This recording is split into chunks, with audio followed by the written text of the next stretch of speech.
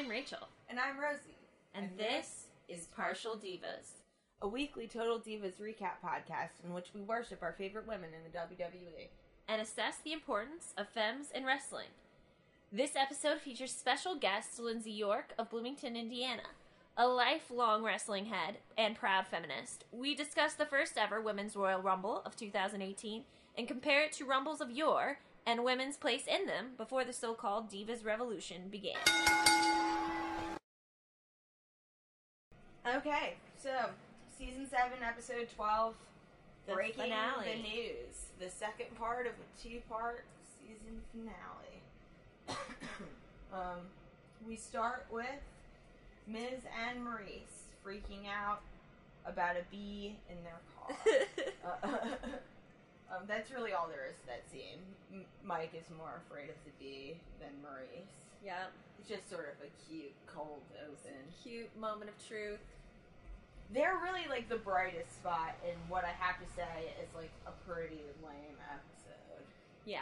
But they are great. I mean, they're great all the time. But anyways, we're in Denver at Raw. Someone's kid is backstage showing Alexa her finishing move. I could not figure out whose child it was, or if it was like a Make-A-Wish kid. Seemed like a Make-A-Wish kid. Alexa's it being look very all that cute. cancer-y to me, but Yeah, I know. Maybe she's the Make-A-Wish sister or something. Alexa was being cute with her. Nikki shows up backstage with Artem, her dancing partner from Dancing with the Stars, who were. Nikki like gives us an in the moment where she like talks about how cool it is that she got this guy. I don't watch Dancing with the Stars. I've never watched an episode. This is the most. I have never either. This is the most exposure I've had to it. It does seem like she's like stoked. Like Artem is like a good one to get. He's like this like who is Artem? he's like this cute muscular Russian boy with blonde hair. Seems like it would be a good person to have as your dance partner. She's gushing about him. They call Brie, and it's just Birdie in the video On the chat. FaceTime. Brie wants to come to LA a couple days early. Nikki's like, ooh, but no. See, I don't that's have time. cute. But that's how she's like, work first. Then we have Nikki coming out and doing a Dancing with the Stars promo on Raw. I don't remember this at all. The WWE totally has backed Nikki being on Dancing with the Stars with like everything within them, from the internet and the website and the journalism about it to the actual spot on Raw where she comes out with this guy.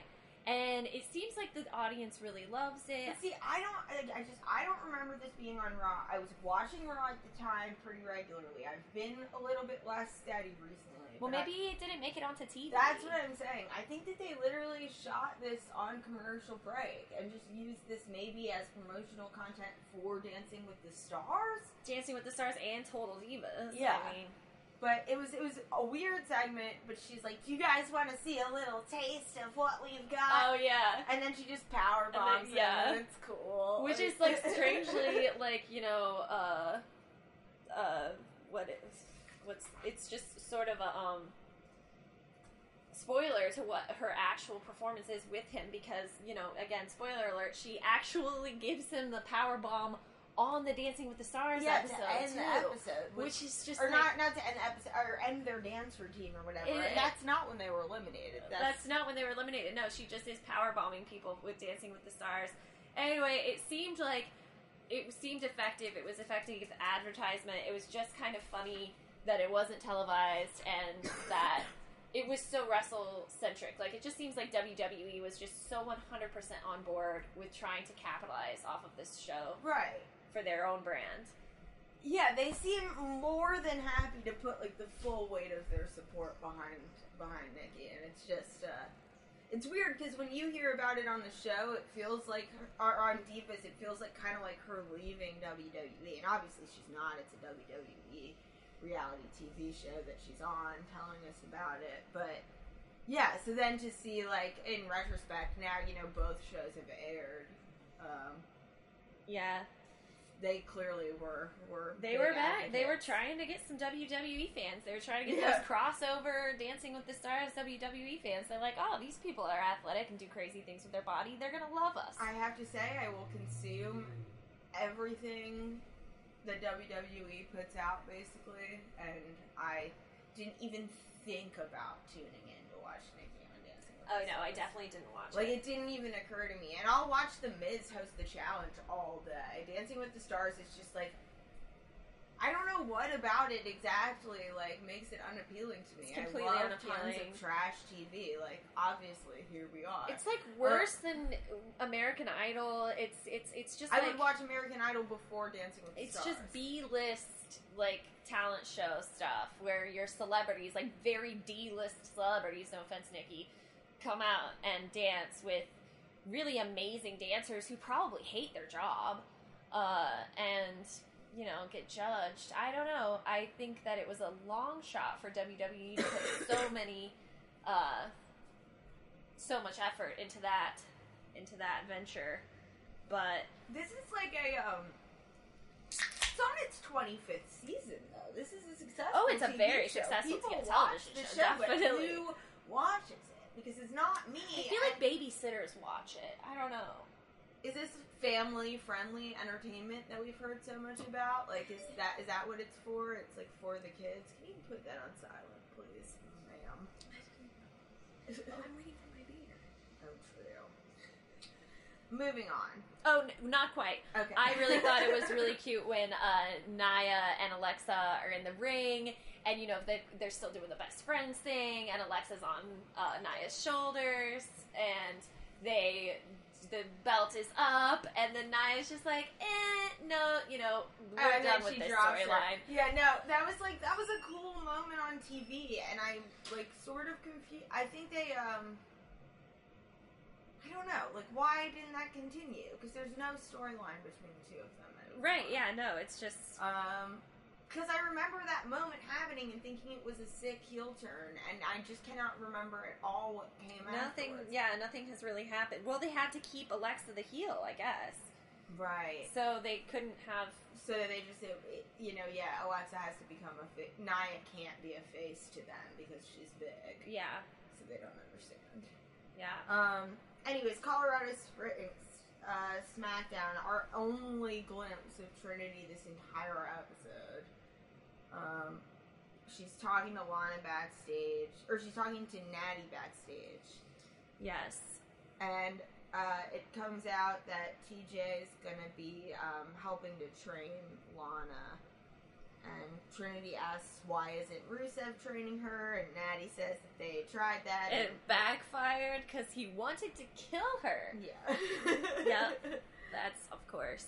And then Natty gives us, basically tells us that TJ isn't emotionally ready for the ring because he got injured a few years back, and he's working in production now for WWE, which I didn't know, which is interesting. So Yeah, I guess that's why we he's see him occasionally back in the backstage See, area I with thought, the because the only suit. time that we'd seen him, recently was, at SummerSlam, and I kind of just thought he was just there. No, I totally Um, got the impression that he was, doing production type of shit. It seems like he had that, demeanor. Why do they all wear that same type of, Shane McMahon or whatever? Not him. What's the Vince McMahon suit? Yeah. It's a suit, yeah. Yeah, it's like the Not Shane's broad shoulder ridiculous t-shirt, whatever. Right? Slightly Not undersized Shane. V-neck with, cool sneakers Oh, yeah. and dad And jeans. just gonna dance his way. Okay, anyway, enough of Shane.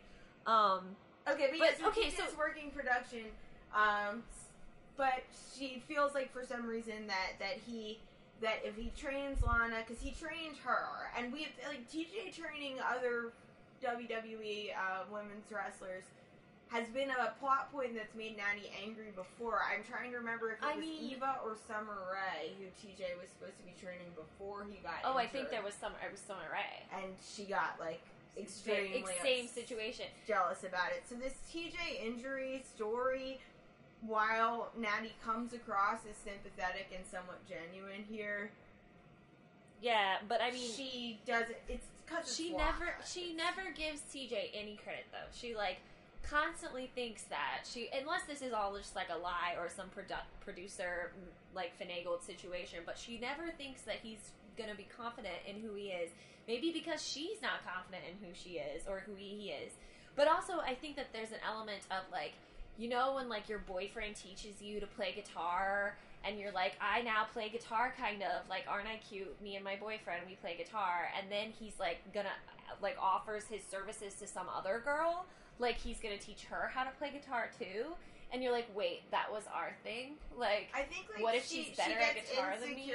Because, like, there was, like, a closeness to her learning that from him. Exactly. Yeah, like, they got intimate while she was learning from him. So she associates him as a trainer with, like, romance. She's literally known him her entire life. And they, like...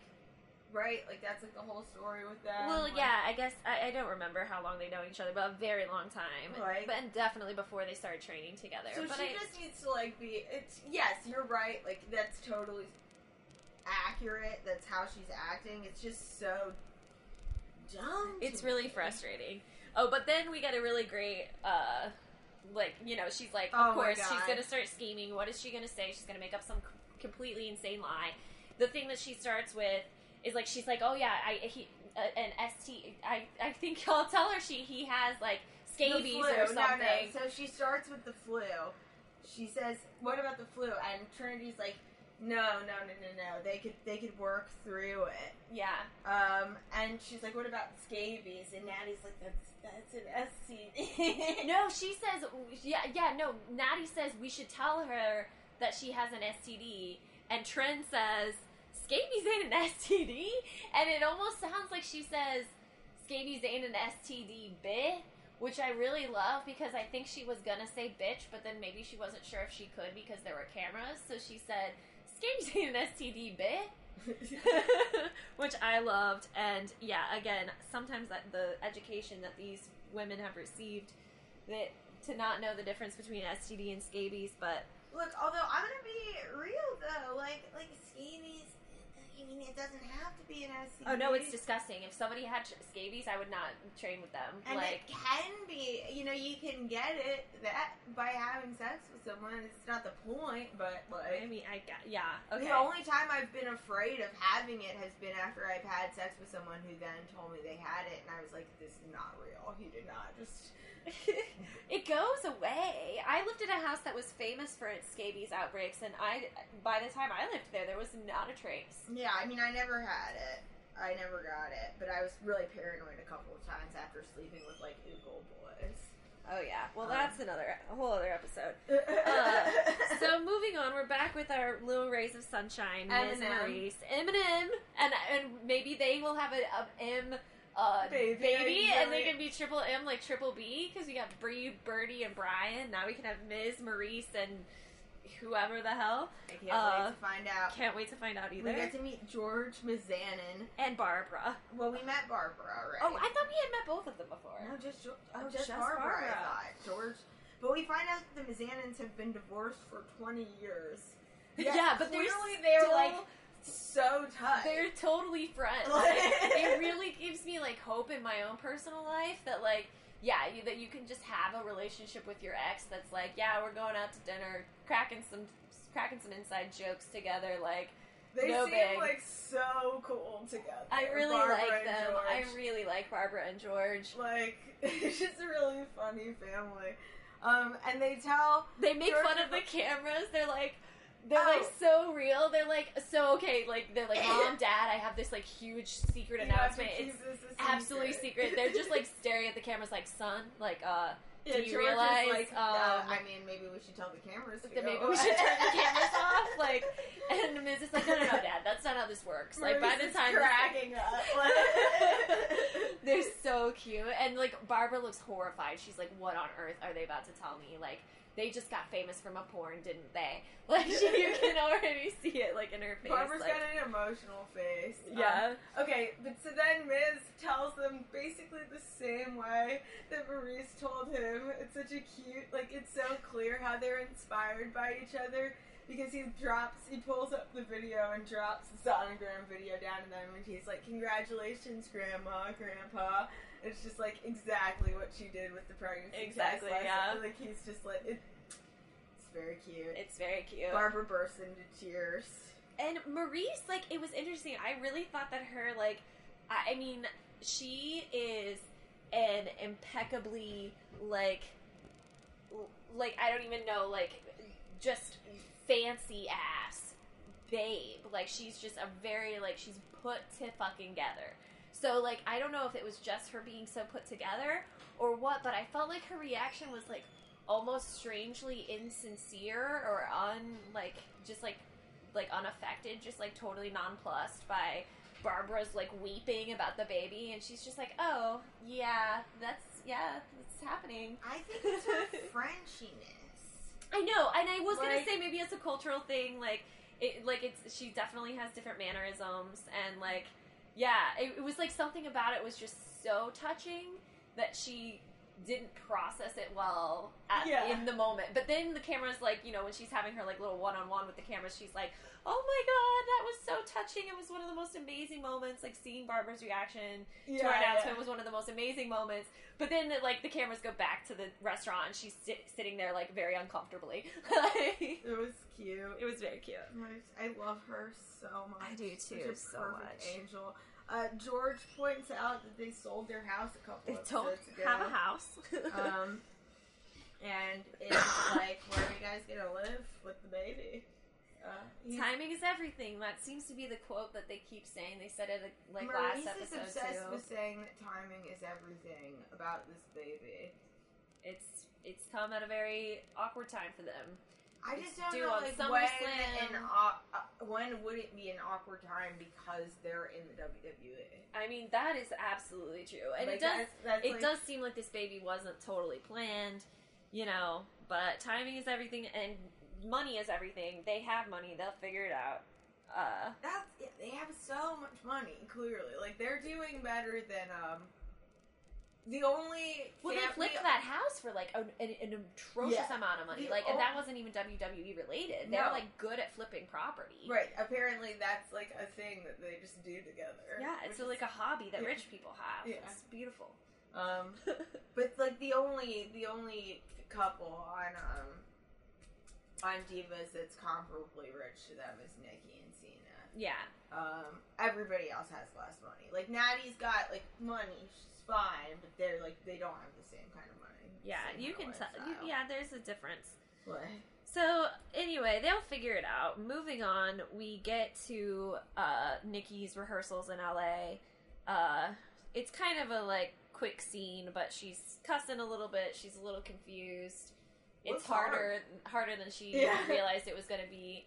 Which is so funny to me because I just think that, like, she looked amazing. Like, she never at all looked like she was confused that much, or, like, her body wasn't, like, moving in an awkward way. See, I felt like Artem was, like, implying that she was getting stuff wrong. Yeah, I mean, she was messing up the steps, but I really was impressed by how she, like, looked like she was moving like a dancer. Yeah. Like, and she was wearing those heels and stuff. That takes a minute, too. Jesus, like, I know. No, I was definitely impressed, but yeah, so we have that little scene, and yeah, Artem's a little like, what the fuck are you doing? Then we're in Tampa. Natty and Tisha's house. Yeah. And Lana shows up. Wait. Before she shows up, though, we get one brief second of what we want to imagine Natty and TJ's day-to-day is. And they are Instagramming the cat That's literally what they do. Like, they are Instagram. I mean, that is Natty's. Like, they're very, like TJ's like, oh, like, she needs to. It's a passion. They have an entire, like, brand for their cat. They have, like, t-shirts. The cat has its own little, like, you know, like, manager. It's ridiculous. So, of course, yes, they're enjoying themselves. A little bit of Graham and the cat probably got more likes on the one picture they posted that episode than I've ever gotten on anything ever combined. But Lana just shows up. So Lana shows up, and oh my god, she is really just not wearing very much clothes. Mom is there. So Mom answers the door. Love her. And she just immediately, she's like, oh, that's quite an an outfit. Quite an outfit you've got on. And Lana's sort of just like, oh, this whole thing? And then, like, immediately, I'm sorry that more happens in this scene, but, like, then immediately, like, she's like, all right, I need to change. Like, she shows up in this insane outfit, and then 5 minutes into being at their home, asks to use a restroom so that she can change into appropriate attire to go train in. It was just like, what was the point of that, Lana? Like, you could have even changed in your incredibly fancy, like, limo or SUV or whatever it is you took Whatever over. took you Like, here. what if... Probably a lift, honestly. Like a regular ass lift. Probably a lift. Alright, but anyway, that just seemed ridiculous, and it definitely, like, if I...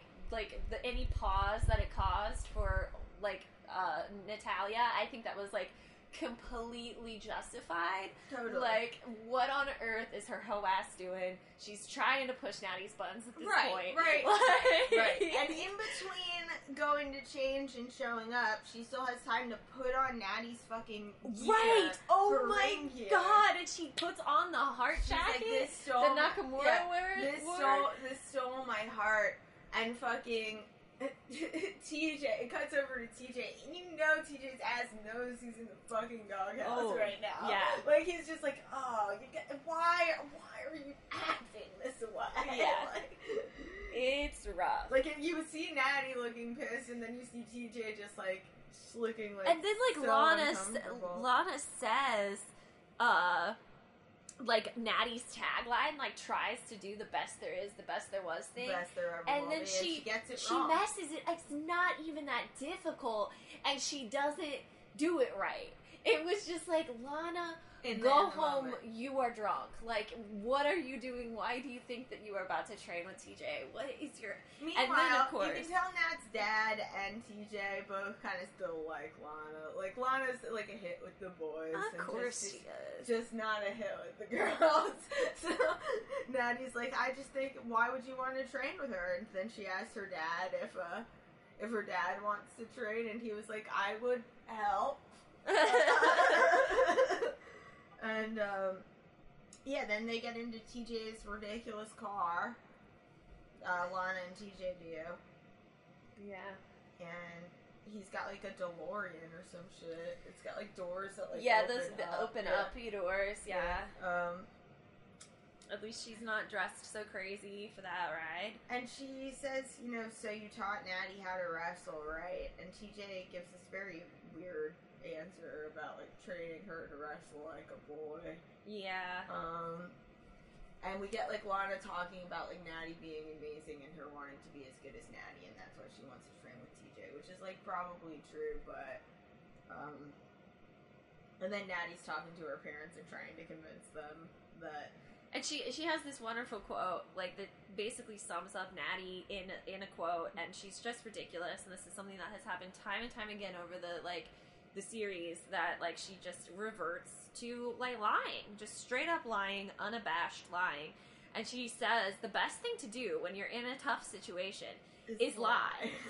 Like, she literally says, like, point of fact, like, matter of fact, when you are in a tough situation, you know, you shall lie. Like, so, yeah, they're trying to think of, like, what they're gonna, like, tell her. Pink eye, all of them are pretty gross. Pink eye, shingles. She settles on adult chicken pox. Which is ridiculous. Her Although dad suggests erectile dysfunction, which I thought was, like, you know, perfect coming from his ass. And also, like... I wrote Dad made a boner too. I wrote I wrote LOL from Daddy. But I love how Natty always calls her Daddy. Yeah, And I Daddy. do too. Anyway. Okay, so we're in Cleveland. Oh god. This Eminem. scene. Oh my god.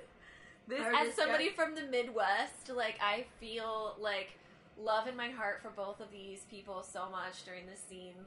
So yeah, okay, so first we get a cute moment though where they're talking about Maurice's pregnancy boobs. Oh yeah. And they have grown so quickly. She's like, I'm a 34D, but by the end of this, I'm gonna be. And Miz cuts in and says, I'm gonna be a motorboat son of a bitch. And then he's just like. And Maurice loves it. She's like laughing, like, yes, you are. I know you will be, sweetie. It's cute. But they're going through this like weirdly like suburban like suburb area, and it's like all like manicured lawns and fancy trees, and you can see the money symbols in Maurice's eyes, like, oh, we must be going through this neighborhood to find a house to flip. But you can also see that she's kind of like, this might be above our pay grade for flipping. Like, this might not be, like... I don't know if we can afford this. I'm not sure I can afford this. I'm not sure, like, what are we actually doing here? And I wrote here, like, Miz is sneakily trying to move to Cleveland. I did, too. Yeah. My first thing when I wrote down is moving back to the Midwest. He's giving this, like, ridiculous rundown on the neighborhood. Oh, he's like, it's such a good neighborhood. He's talking about, like, public schools. Oh, yeah. And, like, grocery laying it on thick. The land around the property, and they show up at this ridiculous house. It's so nice. It's honestly hideous on the outside. It does not. It looks just like every house that, like, ever existed in one of those disgusting cookie cutter suburbs. I mean, this is a nice suburb, but like it's still just like those disgusting houses with their like fake ass like fronts. But the inside of this house is ridiculous. It's gorgeous, but I mean it's so high. Everything is all flat. It's just like every viewpoint from the house is just like a flatness. And, like, so it's beautiful on the inside, and there's, like, these, like, nice windows that, like, overlook the property, but the property is just, like, these flat-ass, like, manicured lawns. It doesn't win over Maurice. It's not winning over any city girl, let alone, like, a bilingual, like, multicultural, like, no. And Maurice we saw their house terrified. in L.A. Their house in L.A. was, like... sick house. I mean, you can't take that girl away from all of that, from the nightlife, from all that shit. But she's gonna be a mommy, yes, but she doesn't. She's freaking out. Like you can see. There's just Maurice is really, really unsure this whole episode about like what this means for her future in the WWE. And she's worried that, because she already doesn't, like, that basically this is the death knell for, she doesn't put it that way. But it has been it's been the fork in many a woman wrestler in the past. So she's rightfully nervous about it. And I think combined with, like, seeing the Mizannons and then looking at this house in Cleveland, and she just, like, you can just, like, watch her get swallowed up by the possibility that she's about to move to the Midwest and be a stay-at-home and mom. be a mom. Like, she just realizes that is way too much. The poor thing. She just starts to a little bit of hyperventilation. And, like, crying. And crying. Like, I'm on the road 296 days a year! Like, yeah. And Miz is just like, no, okay, never mind. Okay, so yeah, Marie starts hyperventilating. She's nervous. Miz, basically... He's like, okay, never mind. It was just an idea. It was just an idea. I just thought my parents, and it would be easier on you, and like... He's basically like, never mind, it was a joke. It was a joke. It's fine. And then he does this... He talks about not really knowing how to hold a baby and how he looks awkward holding one and how he's never changed a diaper. And he's, like, clearly trying to calm her down, like, and it works and it's so cool. And they're just, like, both so, like, hot and clueless and in love with each other and, like, excited about having the baby, but, like, just, like, scared. And it's, I don't know. Yeah. They're really cute together. I really love them. Yes, they're great. Eminem is great. So then we go to LA, where we have another great mother. Our third wonderful mother this episode. Kathy! Wonderful, wonderful woman. So yeah, Kathy and Bree stop in to see Nikki's rehearsal. Like Bree said she was going to be in the city and she was going to come visit with her mom. And they're so emotional seeing Nikki dance. They're both so happy. It makes them both so proud to see how graceful she has become and this new skill. They act like she has hung the damn moon. Bree is like, seeing her dancing right now gives me goosebumps. It's cute. It's a cute moment. They're very proud. I mean, I said that I was impressed by how graceful Nikki looked, and I didn't think that she looked like she was fucking up that much in the first rehearsal. But I did think that Brie and Kathy took that, like, really far. It does make me wonder how poor at dancing Nicole may have been at some maybe point at some in other her time life. in her life she was, like, just known as the shitty dancer, or, like, one of the worst dancers, but she just looks okay. She looks pretty good. She looks alright. She looks she's good. athletic as fuck. She's like, she looked she's good, doing but I it. wasn't surprised that she was good. But anyways, Brie gets over her tears pretty fucking quickly, quick enough to immediately start giving shit about being how passive aggressive she's- as hell. about how, like, a wedding won't plan itself, and you really can't, like, just, like, plan a wedding a month in advance, and she's picked a date, but she hasn't done anything else, and, Yep. and it's pretty corny, honestly. It's, like, corny of Brie. Yeah, it's very corny. She's, like, sort of acting like... I get that, like, she's excited. Yeah, she's excited, and she doesn't... And now she's like, oh, Bored. welcome to the fold. Yeah. Welcome to the married woman fold. Now you will have to go through all of the things that I have had gone through before, and I will help you. And yeah, she's just stoked. And Nikki's just like, hold on, like Mother Goose here. I'm not, like, trying to go down that same path as you just yet. I've got work to do. Yeah, she's like, work first. Like, I got work to do. That's why her and John are a good couple. Yeah, that's why they Like, work. They're a very different couple than Brie and Brian. Like, Yeah. there's no This is questioning that. This is who Nicole is. But Brie's being, like, bitchy about it. I don't know. It's fine. It's, you know, it's really not a major plot point. It is kind of a major plot point, but the fact that it is kind of pathetic because it just really isn't that strong. It's But just, yeah. It's just Brie being, like, a sister. Like, I would...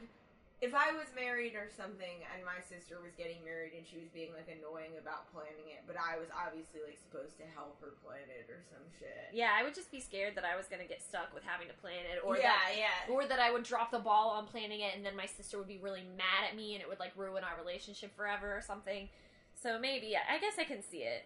But anyway, anything else you want to add? Okay. No. We're in Tampa. We're at the training center. Okay, this was handled so odd to me. So they do this in a flashback. Right, so yeah, I wonder, I was like, why is this quote from before? Okay, so like, yeah, they flash back to Natty telling Lana, like, backstage or something, like... No, at the pool, at, like, Natty's house. It's so odd. What on earth? Are they swimming? They're, like, in bathing suits. Yeah. Natty's mom is there. What the hell? They're, When like, did this in the happen? pool, and it's just like, what? Yeah, when When did did this Lana come happen? over for this pool date? And so, yeah, and she's like, the thing is TJ has this rare form of adult. He's chick. like, wait, he didn't tell you? He didn't tell you about his rare form? Like, he didn't mention anything to you about his chicken pox? They're just like, yeah, they're in Natty's yard with that weird greenhousey zone that all the cats were. Right. Like. Anyways, So then we're back in the ring, and she's like, you know, she's talking to TJ. No, first we get TJ training her. We get like an in the moment from her, and she's like, Natty clearly doesn't want me to train with TJ. But then we get like TJ training her, and it's just like a little bit and stuff. But he does look like he probably is pretty cool to learn from. Yeah, he seems like really creative. It was sort of like when we watched Daniel Bryan training, I want to say Sami Zayn or something, in like the first season of Total Bellas. We get like a little bit of him, like, and you just get this like feel for like what they must have been like as wrestlers, and there's a real sort of like playfulness and creativity. Yeah. Like that's No, absolutely, yeah. It's definitely creative, and he's got like an interesting way of communicating. And like the way that he said it in the car was that he trained them like boys. That's like, you know, a little bit corny. That makes you kind of like cringe a little, but like the way that he actually executes the training, it doesn't seem like that at all. Like he's not thinking about gender at all. You know, he's Right. just like thinking about. He just has a really creative way of communicating. Which is maybe what he meant, you know, and it just sounded stupid in the car, you know, Yeah. like the training her like a man or whatever. Maybe he just meant, like, platonic. I don't know. I mean, obviously it's gonna be platonic. It's professional, but, like... It's unclear. Anyway, It makes me want to give him the benefit of the doubt about that statement because he just does seem like he'd be cool to learn stuff. Yeah, from. and there's no, like, weird, like, awkward, like, not, I can't touch you type of shit. Like, there's no, like... But also, it's not at all sexual, and it, like, doesn't Right, come that's what across I mean. sexual. It's, like, it's not sexual, and it's not scared of being sexual. It's just very, like, open, honest communication. Yeah. But then she, afterwards, Lana tells him, like, she's like, I'm gonna, like, try and use all of this information, like, make notes of all of this. And, like... I guess I can't train with you anymore, because, Right, and TJ just, like... laughs, like, which I guess explains, like, how they can still be together, because I swear to God, if, like, by this time, how many lies? Like, how many? At this point, I would be so fucking pissed. I would be like, not a fucking again, Natty. Like, you did say what, motherfucker? But no, he just laughs. He just lets out Natalia Neidhart. Like, it's not necessarily that he loves it or condones it, but he literally finds it amusing and is just like, wow, like, that's my wife. Like, ladies and gentlemen, that is my partner. Like, yeah, like, so that was cute, and he handles it really well, and he just kind of brushes it off, and, like, the training seems like it's gonna go forward. Right. Then LA, Dancing with the Stars season premiere, it's just the routine. Like, we just watched. Yeah, we just watched, and I already blew it earlier by, like, telling you guys that she body slams at the end, which I just thought was hilarious. It was cool. Like, I liked that, but otherwise it was... Just so wrestle-centric, though, you know, like, really, like, at no point was Nikki's presence on the show anything other than Nikki as WWE superstar. Like, they never, Nikki like... Bella, WWE superstar. Right, like, there was no, like... Yeah. There was no, oh, she's training to be a real dancer. She's, like, actually interested in dancing and I don't now. know. It was like, just, is it like that for everybody? Like, was, like, Nick Lachey, like, basically, like, wearing, like, all the white same... Right. I mean, probably. Like, probably, but... I don't know because I don't watch the show who and cares? I have no desire like, to watch the show. I'm not but going to watch I was not it. blown away by what I saw here. No, not blown away at all. Not compelling enough for my Nikki Bella obsessed ass to actually watch so much, any of it. Like, did not care at all. Anyway, so we're back in Tampa. Back to Natty. She's freaking out. She's, like, being really overprotective. No, okay, so yeah, TJ comes home and he is like, he's a little bit pissed now. But he's just like, I'm just gonna, like, poke you about this. Like, right. Hun? Like, what?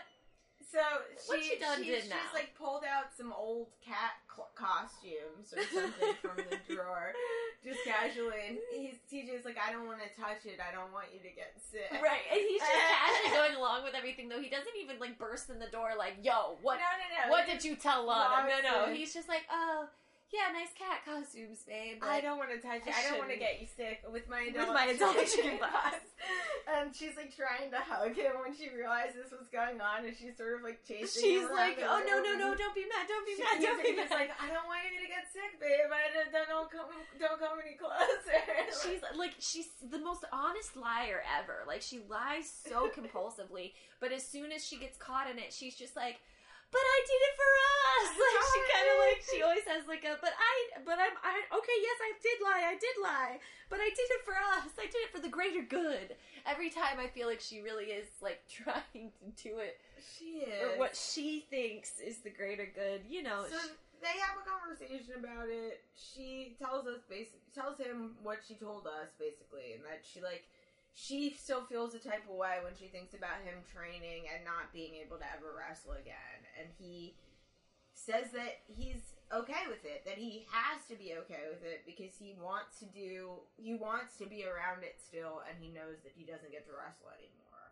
Yeah. So he's like, I have to be okay with it. Like, I just think that whole thing is, like, really unfortunate for him because of all the things that we know that Natty pulls on his ass all the time, including the compulsive lying.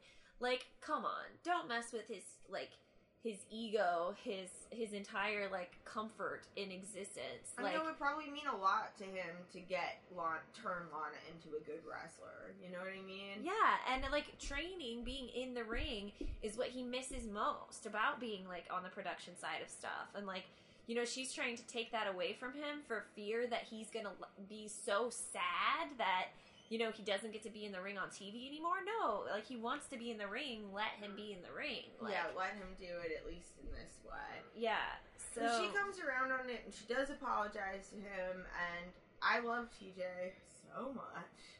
He's just... Watching the way that he deals with Natty is so nuts. Yeah. She's so bad. Like, she's such an insane liar. Yeah.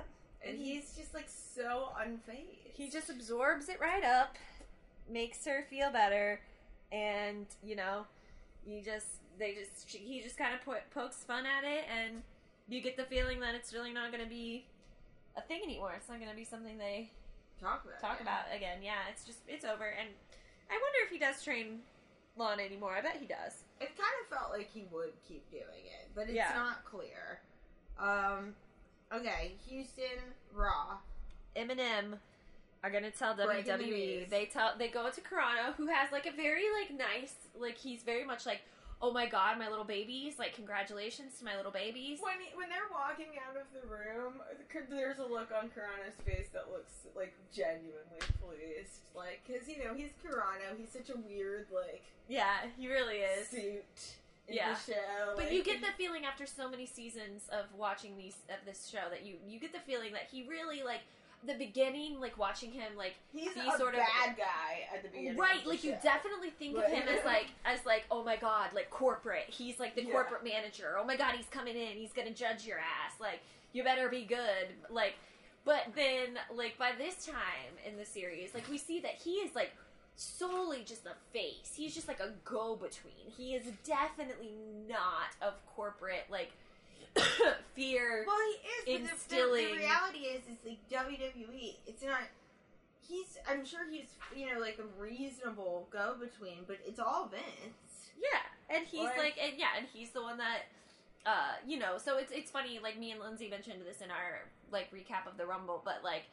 He's like genuinely congratulatory and like really happy for his like like I said his little BBs, but then he's also like, and the chain of command works like this. And yes, now I will like go up the chain of command as we do here in the WWE. Congratulations, but I can't guarantee anything. Like right. He gives hope that she will. He does. He sort of hints that like. He's like, listen, we have protocols. We don't have rules on this. It's about you keeping the baby safe. He was like, but so probably you can't be ringside, but you could, like. Right. But he tells them that they have to go talk to Vince, and I was so excited, thinking, they fooled me. That I was going to get the first actual appearance of Vince McMahon on this show. I know, 7 seasons. No, but we do get his, like, infamous little no cigs, yes to the coffee. And then what is that other little symbol? Is that a pencil? Like, what on earth is on there? I, like, paused it and really tried to, like, give it a close-up glance, but I mean, it looks like a pen or a pencil or something. It looks like a writing instrument. I don't know. Anyway, little freak. So they go in to talk to Vince. Oh, but there is like a little freak out in the hall before they talk to Vince, and Maurice says something that I feel like a lot of femmes have said to their more masculine male partners for as age as like a story as old as time. Like, you're such a guy. You're being such a guy right now, and it's like my interpretation of being such a guy right now is like. Just hiding one's emotions entirely and pretending like everything's okay without being honest about how fucked the situation is or could get. And I think that's exactly what Miz is doing, but as soon as Maurice... He cops to it right away. Right, he's just like, well, yeah, like, I can't freak the fuck out if you're freaking the fuck out, babe. Like, he's like, one of us has to remain strong so that the other one has room to freak the fuck out. Exactly! And then it's like, yeah, and she's like, oh, yeah, that makes a lot of sense. Like, that's good. That's good of you to not be freaking out so I can freak out. And then it's just like, yeah, you get the feeling that they're going to handle this marriage one freak out at a time, and then there's going to be some back and forth on who's the one freaking. Right now, Maurice is going through a lot, even hormonally, physically, and Miz is just kind of like, I got this, don't worry. Which eventually, pisses her off, because she wants him to be honest. She wants him to sort of, like, freak out with her. But when, like, yeah, that little exchange is just so good, because, like, it really, the gendered ass, like, old saying of, like, you're being such a guy, just sort of just rolls right off of the Miz. Like, he doesn't take it as, like, a gendered thing at all. He's just like, no, actually, babe, like, I'm just trying to, like, keep it stable for the both of us. And she's like, alright, thanks. Yeah, we get an in the moment from her talking about, why they're, like, a good team, and how they, and they, like, are a team. How they work together, and they live together. It's professional, and it's personal. Yeah, and that they are. They really are. They're, Yep, the stuff good couples are made of. They truly are. So we see the sign from Vince's office. They go in there, and then 1 week later, and it's the Miz making the in-ring announcement. And now he's got the Miztourage. Like, and right. Is this the first or like the first? I remember it was like they came out that week at Raw. Okay, so it's like they really prepared us for it, because they were like, all right, well, we got to pull Maryse, so we'll do 1 week or 2 weeks or whatever with, like, some performances with the Miztourage and Maryse. And then we'll like wean the people off Maryse. So, but yeah, so she gets to announce her pregnancy in the ring. And she tells us that she's the first woman in WWE to ever announce her pregnancy on TV. Yeah. Which really had me, I was, like, stoked for her. I got chills. Yeah, I was really stoked for her. I feel like Lindsay, again, in our brief discussion of what happened on the show, was a little bit more critical of it, like, oh, great, like, that's why is this such a feminist win? But in its way, it is. It's like, it's a step forward when people treat people that are, like, women who are pregnant are, like, they have a disease or something. It's like, okay, no, like, she is empowered woman in the ring telling us about this thing that's going on with her body. Okay, so for me, maybe it's not even a feminist win. It's a win for Maryse. Like, it's her storyline being allowed to continue. Except we see that it doesn't. And except for that, no, we don't. She still hasn't even had the kid yet. She hasn't been, like, mentioned. She hasn't been, like, she gets honored in the Raw 25, like, she's retired or something. She was out in the same group of girls as the Bellas. I mean, I didn't love that either. But no, I think, like, it was clear that she wasn't going to be pregnant standing, like, well, we shall see. We shall see what happens. Her baby's due in 2 months. Yeah. To me, it felt like a win for Maryse personally, and it felt like a win for the reality era, which I love. Like, it felt like that, the, like, authenticity of letting her have that moment, letting them announce that, and she talks about how they're heels, but that the crowd is actually cheering for them in this moment. And, yeah, I don't know. Like, I don't know that it's a win for feminism or not. I think that all of the divas kind of do this, or a lot of the characters on the show still have a preoccupation with, motherhood and marriage that, to me, doesn't read totally feminist. But it just does read... It makes my image of them as sort of more whole, that they, like, are capable of being multiple things at once. But yeah, Little Rock, SmackDown, Lana and Natty have a conversation briefly about training with TJ. Natty sort of apologizes. You get the impression that they really are, like, good friends in life. Yeah. In real life, and that, like, some of this is, I mean, obviously some of it, but maybe a lot of it is producer influenced, and that they, like, work up in the same way that they work up their wrestling personas and their wrestling storylines. They work up this beef between them.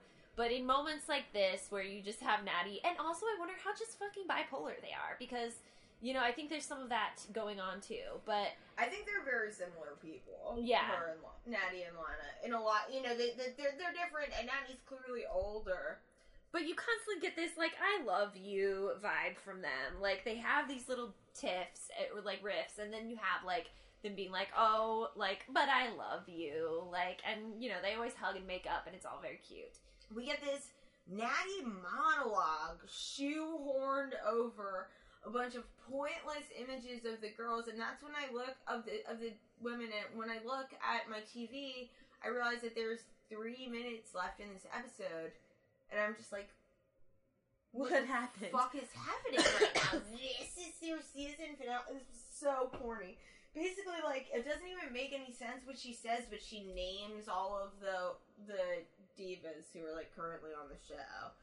Like, I wouldn't have it any other way, and we've made blah, blah, blah. And currently on the show, that being partial divas, the show being partial divas. Like, it doesn't talk about, like, Sasha or Bailey or, like, you know, any of the She other. just names the ones who are Just on the ones who are Total on the show.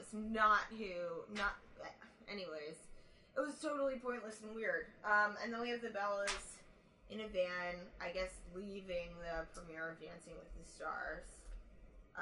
Brie tells Nikki that she has a surprise. I have to say, they do look so great here.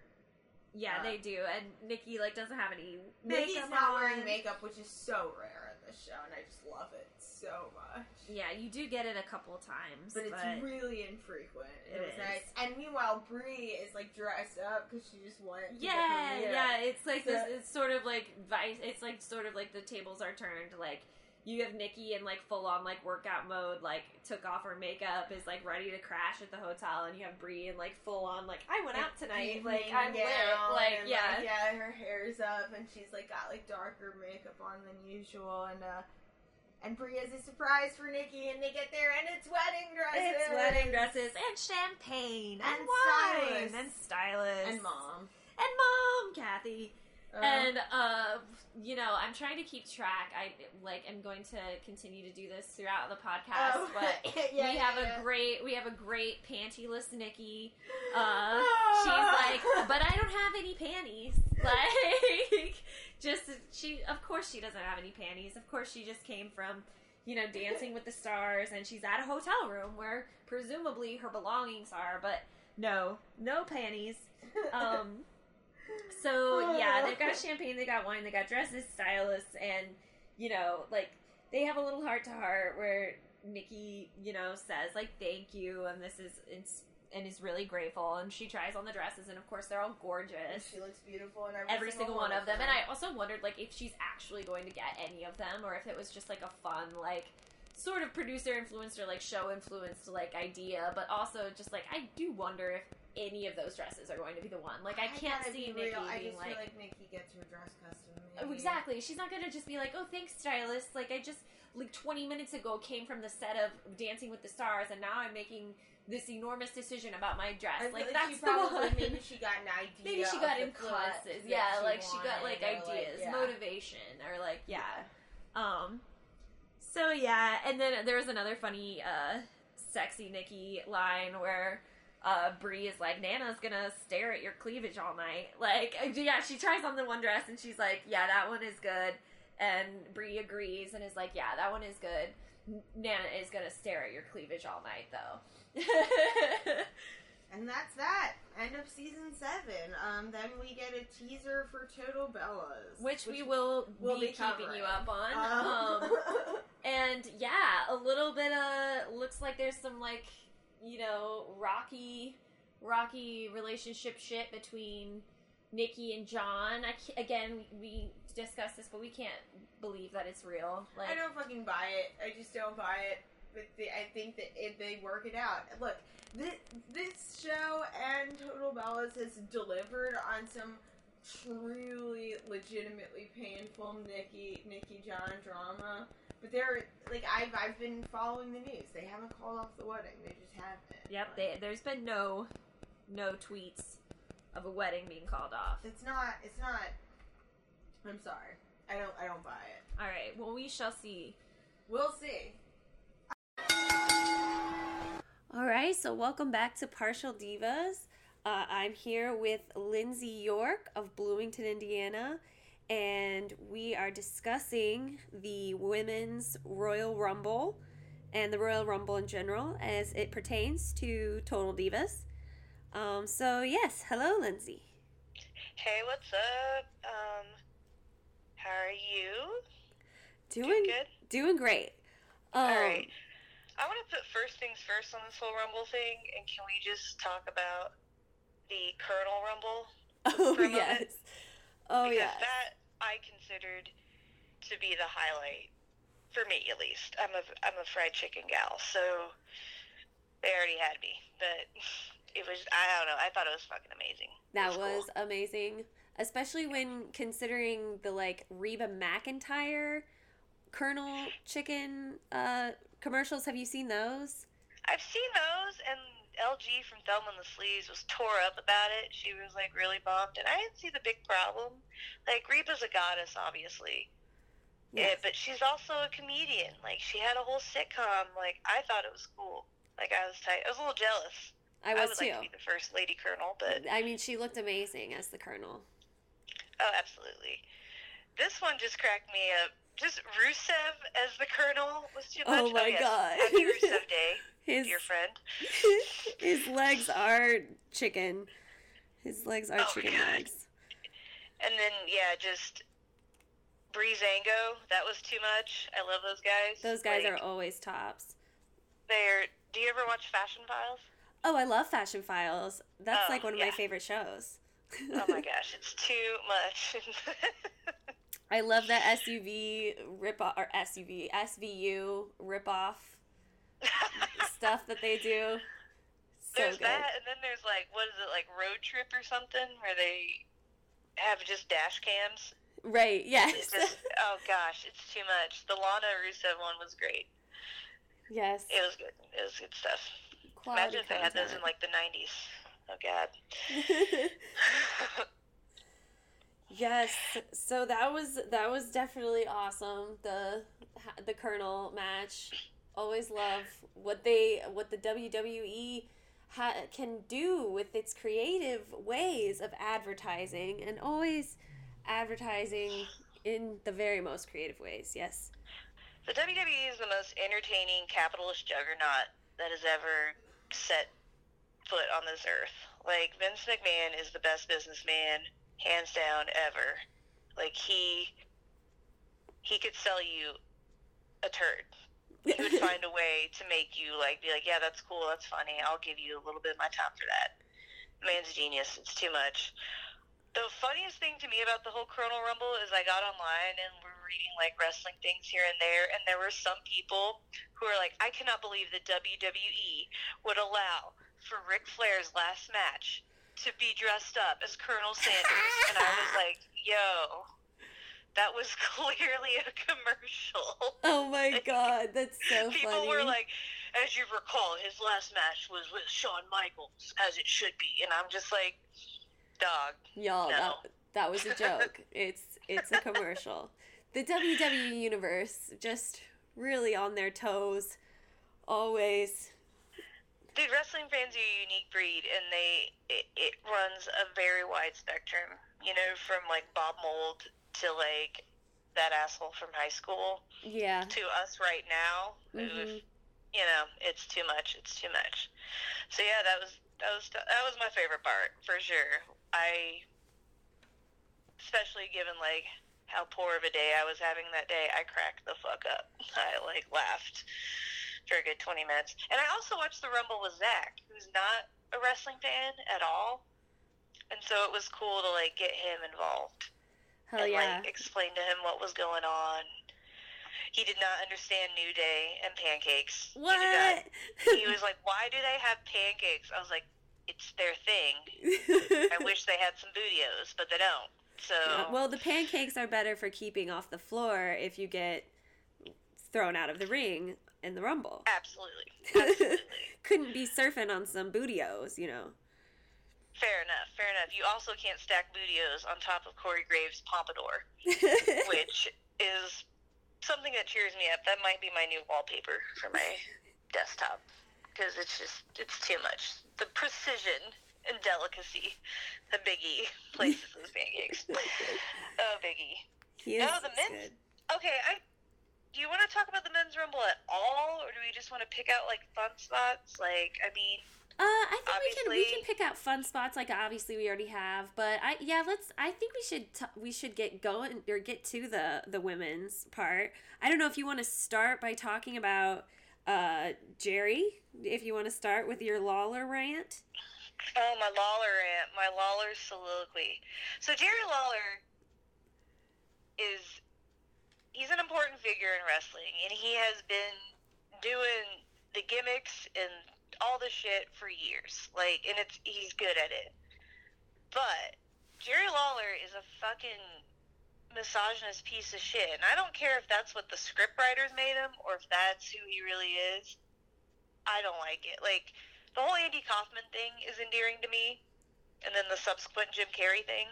Like, Yeah. his participation in that tells me that there is, like, an intelligent man underneath that gaudy crown. But at the same time, like, Jerry Lawler made me stop liking wrestling for a very long time. Like, because when I was coming up and watching wrestling, it was, like, 6th grade, 7th grade, 8th grade.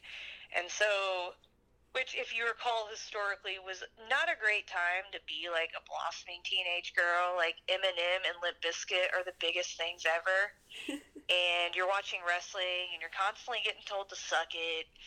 And it was a weird time. And then Jerry Lawler and, like, all the antics with women at that time of the puppies and, you know, all that kind of thing. And just, like, the squirt gun t-shirt contest stuff. Right. And just all that grossness, all that Hooters-esque behavior. I just, as a, like, budding feminist, I just couldn't do it. And then of course, Mae Young gives birth to a hand. And I'm just like, we're done. We are done here. I am going to go read some Plath and figure it out. But, so I strongly blame Jerry Lawler and whatever creative team was going on with the WWE at that time and the WWF for, like, turning me off, because they were not treating women very well. And it has been so heartwarming, and I don't even know, just, like, I want to say rewarding, because I didn't do anything, but I'm glad I stuck it out. Like, I'm glad I came back to be a fan again now, because everything is so fucking cool and way more respectful and just such way more admirable than, you know, back then. All we had was, like, Lita back then, and I guess Molly Holly. Like, I don't identify with Trish Stratus and her stupid cowboy hat. Like, I don't get down on that. Like, the women that were wrestling at that time, yes, they were fit and they were athletic, but I just didn't see, like, they weren't wrestlers. They were models, swimsuit models, who were just basically, like, you know, doing some light moves. Yeah. Until you got, like, someone like Lita who's doing some extreme shit and up the top turnbuckle and, like, taking care of business. There wasn't a whole lot else going on, and it was a bummer. And so, like, for now, like, it seems like WWE's, like, putting a lot more attention, money, and talent into developing these performers and making sure it's done in a way where girls aren't going to turn the TV off at 13. Yeah. Is tight. I have a lot of girls at work, like, little girls I work with, like, who know what's going on with wrestling and stuff, and Aww. I'm not bummed the way I would have been maybe 10 or 15 years ago, because there's just so much. It just sucked. Like, yeah, it was like a fucking Limp Bizkit concert. Right. Yes, Limp Bizkit did a song for The Undertaker. He would enter to that Rollin' song. Oh my God. It was depressing. It wasn't cool like it is now. Is this I don't during the know. time of the infamous bra and panty matches? Yeah, exactly. Yes. Bra and panty matches where you, like, fucking start out in your gear and you have to, like, rip the other chick's stuff off. Right. It's too much. Yeah, and I was watching an old Rumble. I think it was 2000. It was either 98 or 2000, and I'm sorry, wrestling nerds, if I got the year wrong, but there was a Miss Rumble match. Or not Ooh. even a match. It was like a pageant. It was definitely 98 because Luna Vachon was in it. But the women didn't get to wrestle. They were paraded out one by one in, like, robes and lingerie and, like, just, like, strutting around. And I did like it, though, because Luna Vachon was not fucking having it and was, like, scowling and keeping herself covered and, like, glaring at everyone and being like, this is fucking stupid. And there were a couple other wrestlers that were like that, too. But it was dumb, and, like, Jerry Lawler's, like, freaking out, having his, like, verbal hard-on, like, all over the place. It just sucked to watch. I was like, what the hell, man? That's not going down now. Yeah. But, also, bitch point on Jerry Lawler, what, the King's too good to announce the women's match? So now we get to it. Yeah, what the fuck, man? Like, you don't, it's not worth your time? Well, Rosie and I thought, like, just possibly, that, you know, they didn't want him to announce the women's match because it is live. It is, you know, a somewhat, like, sensitive situation. They can't have somebody just, like, popping off of the mouth in 2018 about women when people in the ring, women in the ring, are actually making allusions to the Me Too movement. You know, like, I wonder if they deliberately kept him off of it because they didn't want to know what could happen. And they didn't want to have that liability. So we all agree, though, that Jerry Lawler cannot respect women. He cannot do his job in a way that is respectful to female athletes in that company. That's fucked up. I'm just saying. I think that's fair. I just think I think it's just shitty, you know? Like, I don't know. Yep.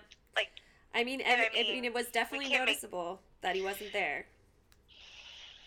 So, I know we can't make Jim Ross get up and do everything. Yeah. But all right. But yeah, I just noticed that too, because I was like sitting there, I was like, well, where the fuck did Jerry go? And I know they had Stephanie do the announcing. Right. Or not announcing, but commentary. But, like, I wondered what you thought about that. I like, me and Rosie had differing opinions. I thought that she did a pretty good job. I liked that she sort of, like, kept them in line at times. Then it did get a little bit too, like, you know, not necessarily sexual, but they were definitely, like, objectifying the women at times. And she would be like, you know, calm down.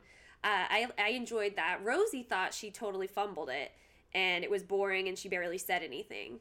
Yep, I agree with that entirely. Like, I forgot she was there some of the time. Corey Graves was killing me. He was talking so much shit about Sasha Banks. I know, the Sasha commentary was, like, killing me as well.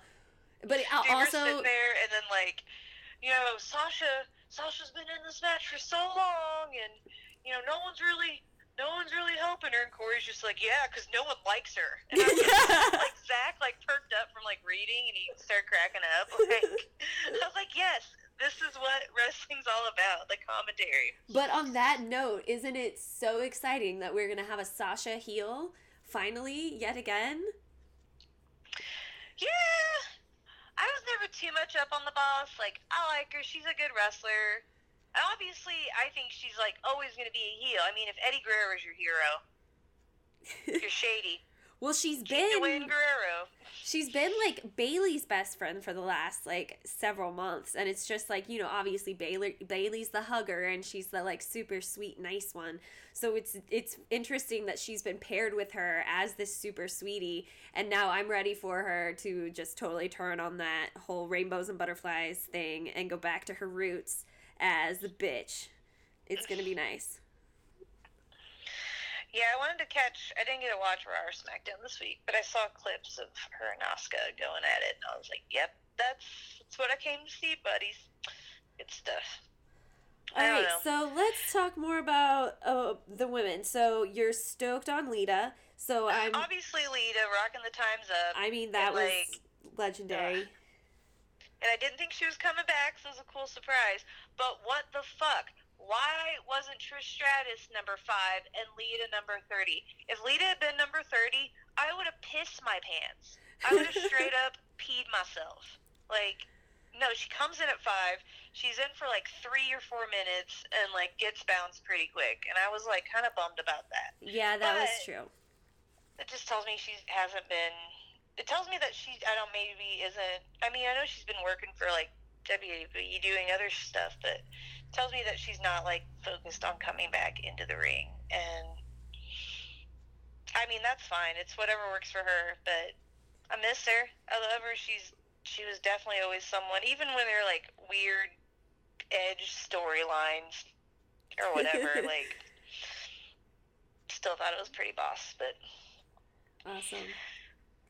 Well, I'm glad she made an appearance. As a new wrestling fan, I only knew about her really through you, but I definitely think that she is badass and definitely one of the coolest parts of the Rumble was getting to see her perform. And the fact that she wore the hashtag Time's Up stuff is just, like, really timely and great to see within the WWE. You know, it's like even there, people are having their say. It's nice. And, you know, obviously we don't see what goes on backstage. I'm sure there's tons and tons of, you know, stuff that's less than perfect in the WWE, but at least the conversation's being had. I thank Lita for that. That was cool. Yeah, it was definitely, it made me proud, because I was like, oh, it's my girl, and then I saw that, I was like, she did it! Yeah. Like, and then everyone's like, Chan, you still got it, because she did a good performance, she, like, nailed her stuff, she did some high-flying shit. I think she's awesome. I was very hyped. It was tight. Yeah. Yeah, the Time's Up thing, definitely, I was like, okay. Because I've heard all kinds of horror stories. More times past than now.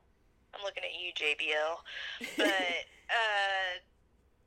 I don't know, it's awesome. And I was also, again, back to Vince McMahon being a fucking genius. Like, he is co-opting feminism right now. Like, I know.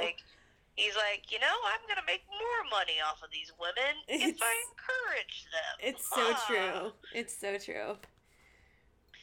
It's so, because, you know, no one sneezes on Twitter in the WWE without Vince McMahon signing off on it. Oh, no. So, for her to go out like that, it wasn't like, it was very calculated. But cool. Yeah, I'm glad they're, like, putting that out there.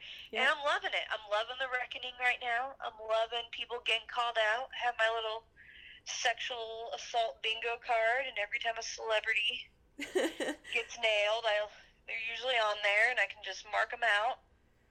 Yeah. Fucking James Franco, you were one more, and I win. Oh, no. God. But, yeah. So, okay, so we talk about Lita. And I'm sorry if I'm talking too much shit about Trish Stratus. I was never a fan growing up, and for her to have spot 30, yeah, I didn't enjoy. Yeah, but it was a lot. It was played up a lot. We both, Rosie and I, had also talked about the fact that China was not acknowledged, and then you mentioned that earlier too. That was a little weak. They've wiped Joni off the books. Like, and shame on Triple H for that. But, you know, it's not like a Benoit wipe off the books where they, like, change history. they just Photoshop Dean Malenko's face over all of Benoit's footage now. Just remove him completely. No, they don't really do that, but they might. But winner's history. But, I mean, she doesn't get the credit that she deserves. She was, like, the 8th or 9th wonder of the world, whatever. Like, she was a boss, and I don't know. I wish she could still be around. And she was the first woman to ever be in a Royal Rumble. Like, she was hanging with the big dogs and taking care of business and tossing dudes, and no one brings that up. I want to say that Lita had like other wrestlers' names written on her arm or something. Like, I couldn't tell, but then I read something later, and I had to look it up. But that would be cool. Someone made a comment that, like, it made Stephanie McMahon have to say Chyna's name. And they were like, haha. And I was like, interesting, because I haven't really looked into how they all parted ways, but I don't know. Well, but yeah, I guess Chyna doesn't get cred at all. Yeah. So, well, I guess so. Triple H did say her name as part of the 25 anniversary of Raw. I don't know if you saw that. I guess that was like 2 weeks ago now, or maybe it was just a week ago. So, I mean, it's not as much as she deserves, but I guess it was at least something. But yeah, that is a shame, and you know, a travesty, especially to be the first woman in the Rumble and not get the recognition at the first women's Rumble. That's a shame. Dude, actually, I just pulled up the picture of Lita from the Rumble, and yeah, she wrote Luna on her arm, so I'm assuming she also had China on her arm. So Nice. That's kind of like Riot Girl as hell, too. Yeah, Strong totally. stuff on your arms to, like, make a point. So, Yeah. Amy's always killing it. I love her. She's the best. Awesome. She makes cargo pants cool again. Yes, I will agree with that. Speaking of people not getting the type of match or enough cred, we both felt like Nia and Tamina were done a little unfairly at this Rumble, especially Tamina. She's been around for a really long time, and she just didn't have very much time in the ring at all. Nia looked amazing. I mean, I honestly was like, with the amount of energy that they put into her ring gear, she is gonna win this thing. She's gonna be the winner. But you know, I thought she was gonna take it. She cleared the ring. She literally did. They had. She was waiting for the clock. That's like a good. That's She. Yeah. It was a little bit of a shame that she ended up, you know, not getting it. But she did have, you know, a fair amount of time in the ring. She got to pull off some cool moves. You know, she was a focal point of the match. But, you know, the Royal Rumble is, you know, historically a place where really big wrestlers do the best because it's all about stamina and endurance. And it's just a shame that they didn't write that into it a little bit more. Yeah, I think more of times past, like the earlier Rumbles, I think is more about that. I mean, everything's scripted at this point. Like, no one... Oh, yeah.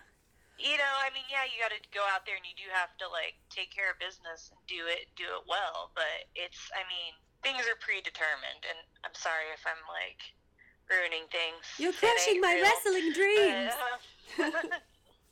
Well, no, like, the other day I read, like, the story of, like, how Chris Jericho found out he was going to win the title. And it was, like, the worst. It was, like, yeah, it was terrible. He just, like, Vince was like, you know why this company's going down the toilet? Because we're giving Jericho the belt. And that was, like, 20 minutes before the match. Oh, jeez. Or something. And then he, like, wins the belt. And then everyone's gone. No one can celebrate with him because he was the last match of the night. So he goes back to his hotel and, like, gets locked out trying to get a pizza, no room service. Just, like, this fucking horror story. Jesus. Like, it's just so sad. So it bummed me out. I was like, man, they couldn't even, like, throw him a little party or something? Yeah, all right. right. Fuck. I mean, you know he was going to win. You could get a cake. Yeah. But yeah, that's how it goes. It So yeah, is. Tamina, we don't see enough of her. She's a bad bitch. We don't. She used to be one of my very favorites. Before I got so addicted to Total Divas, when I just watched wrestling, she was one of the most intriguing wrestlers to me. Still is. I wish I knew her better. She's been on a few episodes of Total Divas, like when Trin and John got married. But yeah, I really, really like her. I like her in the ring. I like her on Total Divas. I think that she's just a really compelling personality, and I'd love to see more of her. Oh, she get that hair up, man. It's too much. I know. I'm just like, oh, she's good. Yeah, I like her a lot, and I don't think we see enough of her at all, just in general, like, wrestling. Like, I feel when I do tune in, it's hard to catch her in a match, but I think she's awesome. And Nia doesn't get enough credit, and it's like, can we learn nothing from Bull Nakano? Like, we gotta start giving women their fair share, like, for sure. Yep. So, and there were a lot of, like, weird random names that, like Kelly and Michelle McCool, like she was like kicking ass. I was like, who the hell are you? And I think that was after Jerry had kicked me out for a while. I think she came in, so yeah, I had to look up quite a few of them. Shit, but Jacqueline looked rough. Like, I felt bad for Jacqueline. She used to be like super stacked, and I felt like she didn't seem like she was in the best of shape. But also, people don't live forever, so yeah, she's getting up there. A lot of those wrestlers are a little bit older at this point. I mean, it's not really surprising that Lita's not gonna like make some comeback. I mean, I'm still like, are the Bellas even really making a comeback? Are they?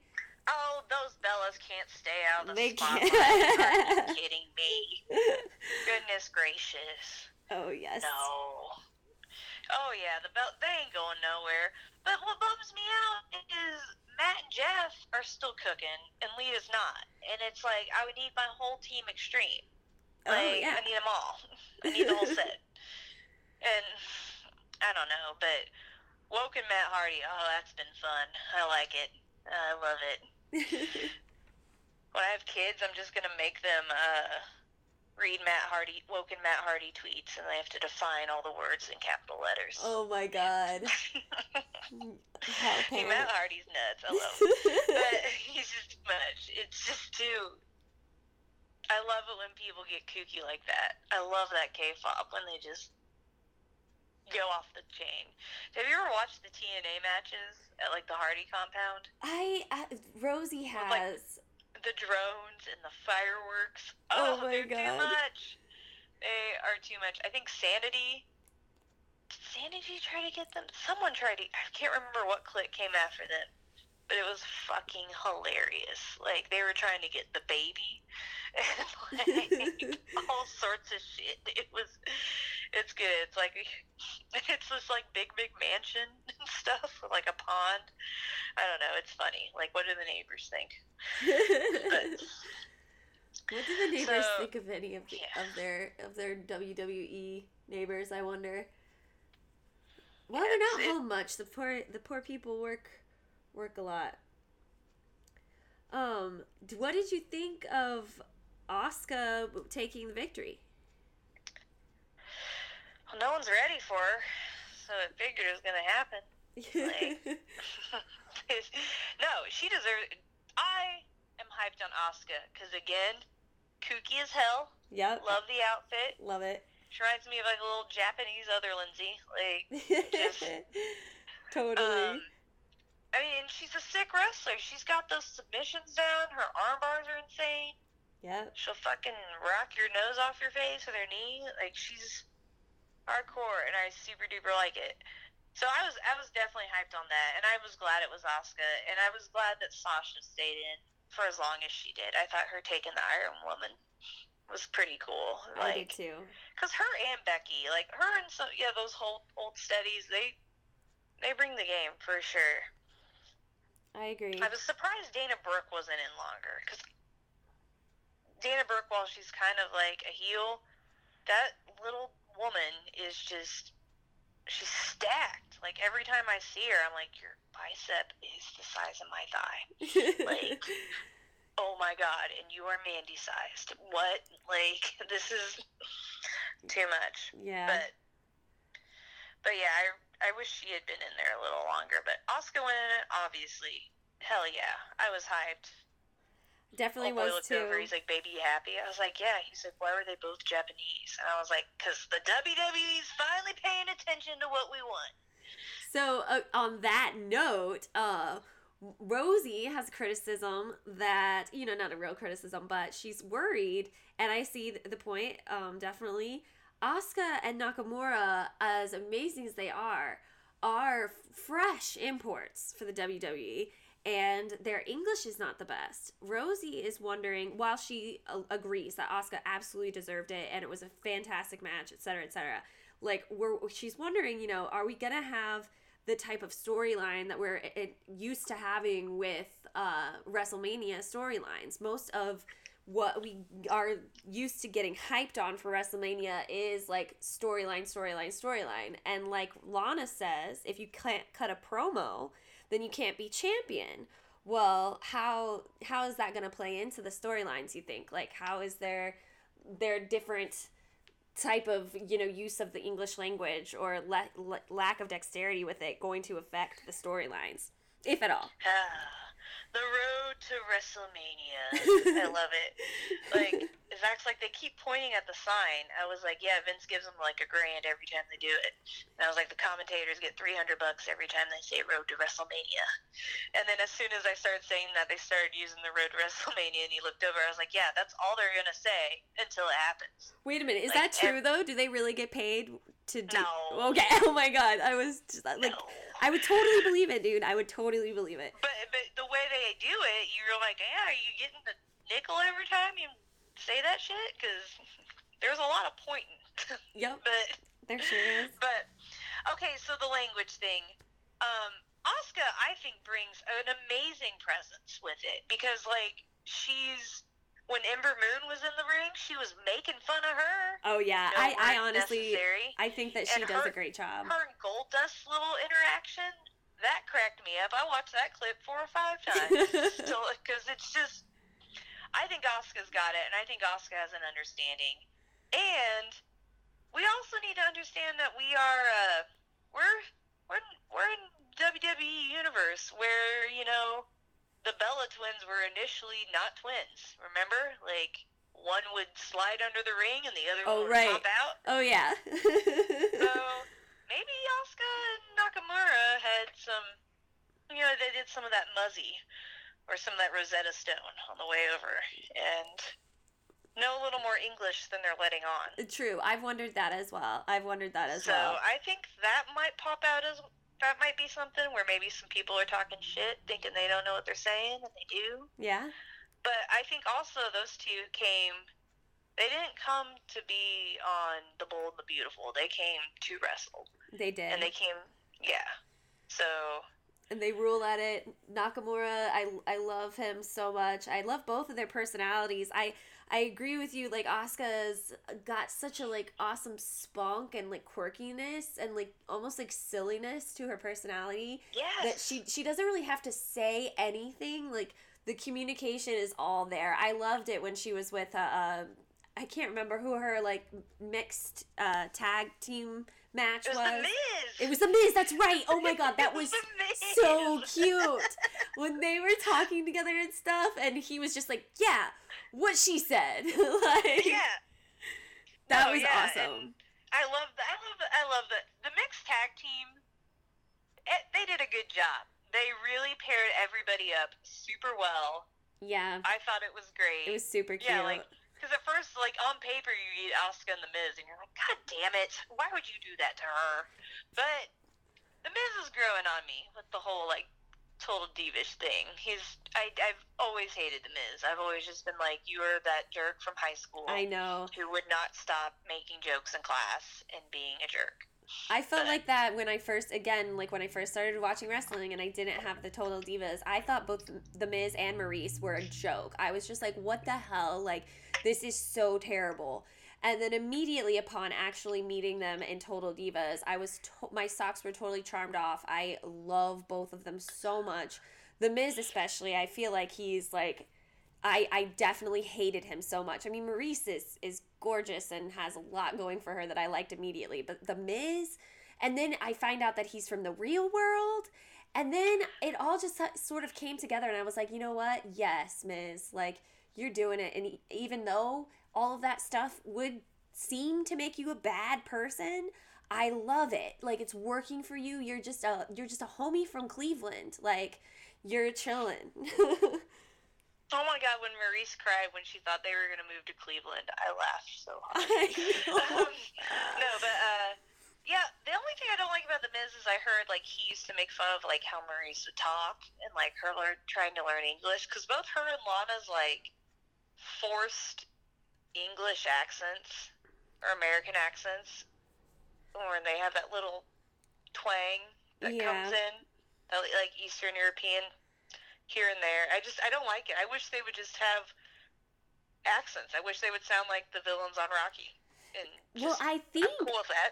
I don't know that much. I feel like Lana, knowing her personality and knowing how much she loves to act, I really feel like Lana's accent is like way over dramatized. Like, I feel like she's really putting that on for the cameras. Like how the fact that sometimes she says like Rusev and sometimes she's just like Rusev. Like, Yeah. Watch Lana actually be like from fucking Kansas. Like, no, she's exactly. She's like layered it up enough that Right. And I think Maurice is like French Canadian, so she's not really like from too far away, but like, yeah, obviously her family all speak French. And oh man, I remember the episode, was that this season where we meet her mom? Just also another gorgeous French accent. Oh yeah, the Miz wants to give her mom a gun. Right, yes. Because people keep breaking into their house. That's a recurring theme on Total Divas. We're going to do a whole episode just on breaking and entering to Total Divas homes one of these days. But yeah, so cool. I'm stoked on that, all that stuff too, on Asuka winning, on the different type of like storyline we're gonna get from that. Let's see, is there anything else? Oh yeah, I guess like one of the most cool things, or you know, at least notable things about the Royal Rumble was the entrance of Ronda Rousey and that annoying ass but totally cool Joan Jett loop. Okay, first of all, this is the worst. We made so much progress as women in the WWE. Yes, I'm a part of that. I'm in the WWE. We are all a part of I'm the saying women of the WWE. We've made progress. And then this chick comes in. She doesn't have her own shtick. She's ripped off Roddy Piper, which is fucking annoying as shit. Yes, the Joan Jett loop, also irritating. And you just get a WrestleMania match. She Right. hasn't been announced as a match, and I'm sure there's like lots coming with all that. But you just don't get to like walk in and be like, Point to the Billy. sign. And it's like, no, you gotta like carry Triple H into WrestleMania. That's how you're getting to WrestleMania. You gotta like carry him in a couple times, or like be a background person before you can do that. You know what I mean? Yeah. Like, you don't just get to pop in. I'm annoyed with this in general. I'm annoyed with her anyway, just because I feel, I don't know why I'm annoyed with her. I don't know. She's not Brock Lesnar, alright? But she got her ass kicked like CM Punk. But Ew. I don't like it. I get why they're doing it. It's gonna make them some fucking money, but It's gonna make them money. I hate them. I hate it. I don't think she's gonna be able to contribute, and I don't think she deserves it. Like, all these other women have made their way up through the ranks. Like, you know, you don't get to skip NXT. Right? Like, you have to go on MTV Tough Enough, you stupid hoe.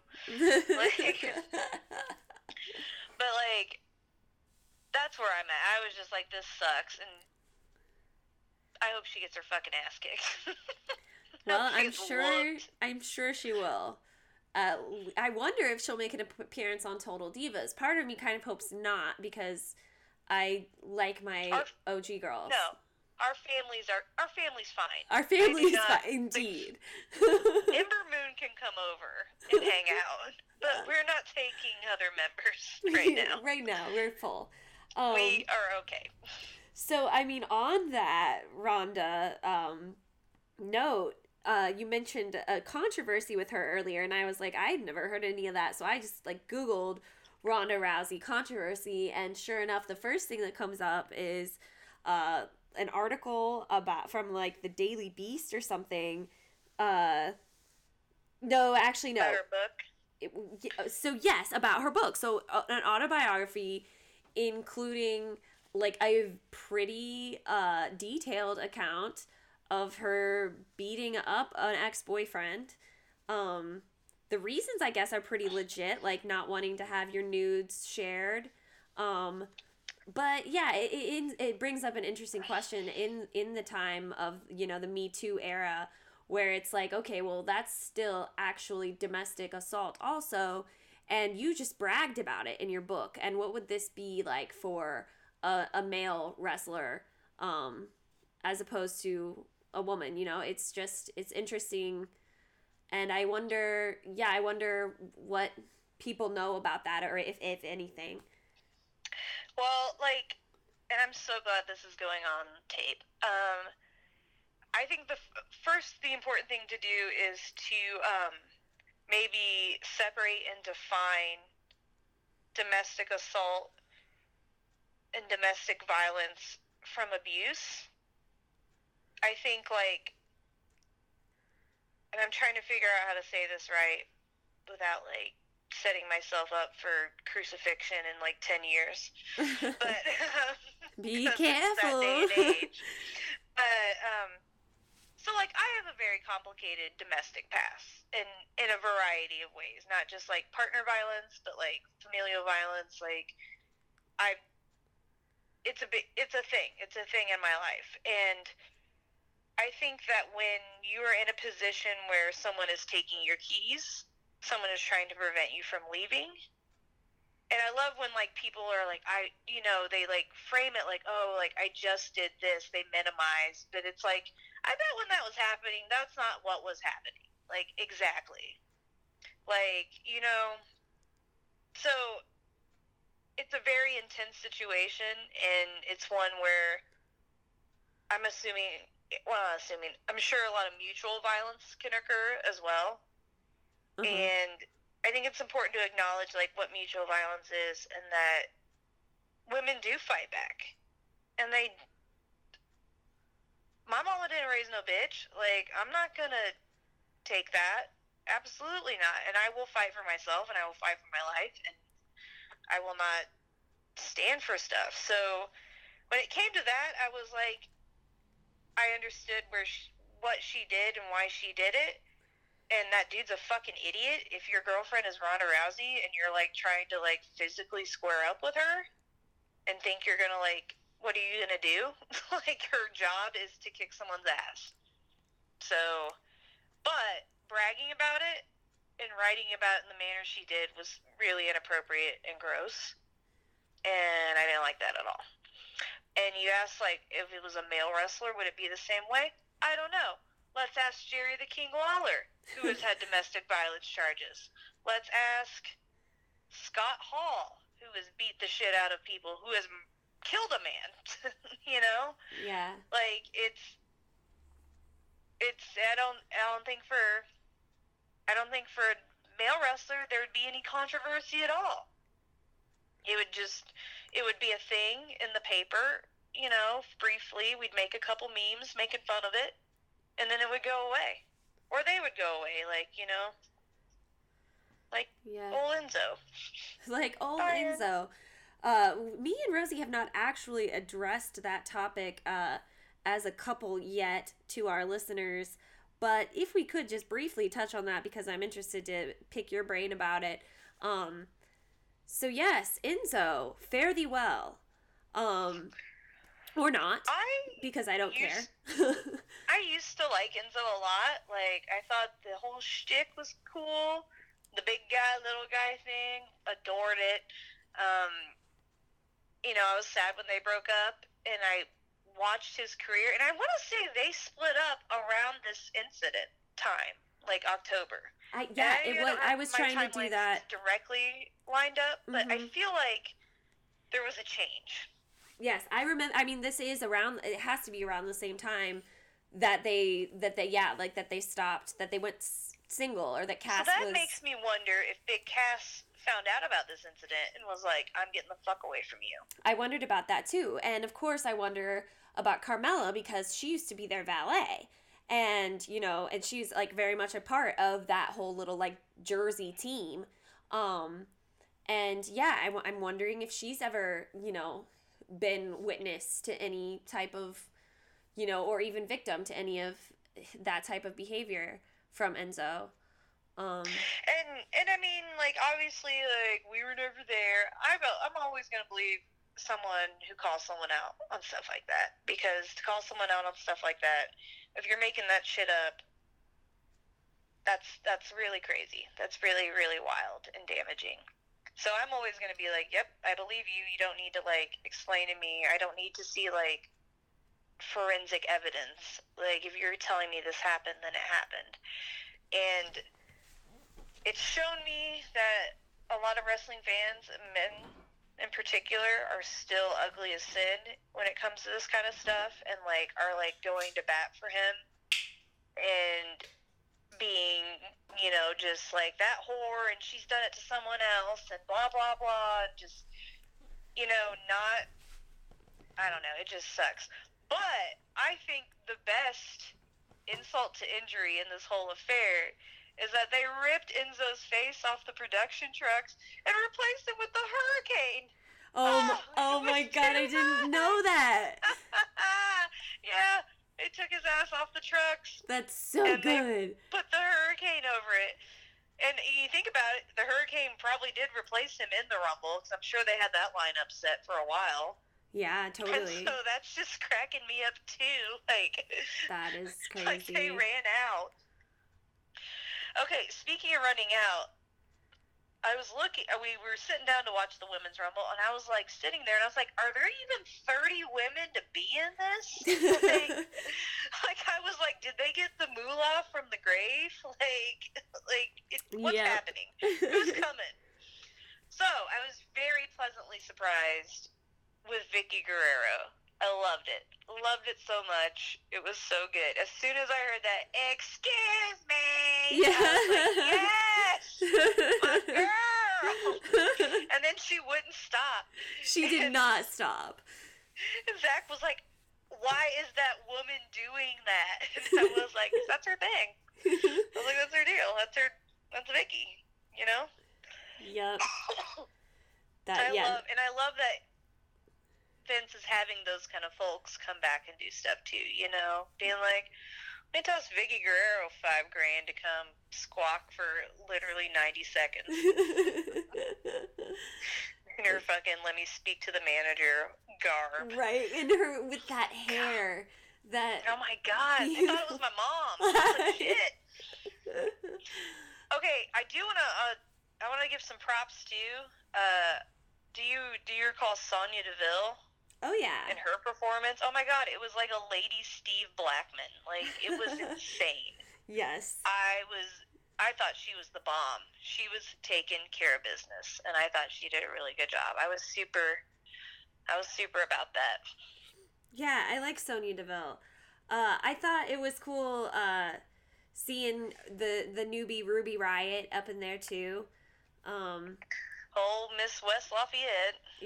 Yes, indeed. You know, we saw her actually at a Chikara performance here in Philly. It was her, like, farewell performance. So when we saw her, like, get inducted or, like, you know, taken into the WWE and, like, then making, like, main events and being on TV, we were all just kind of like, what the fuck? Like, this is this girl that we literally just saw at Chikara. It was pretty surreal to see her rise within the WWE so quickly.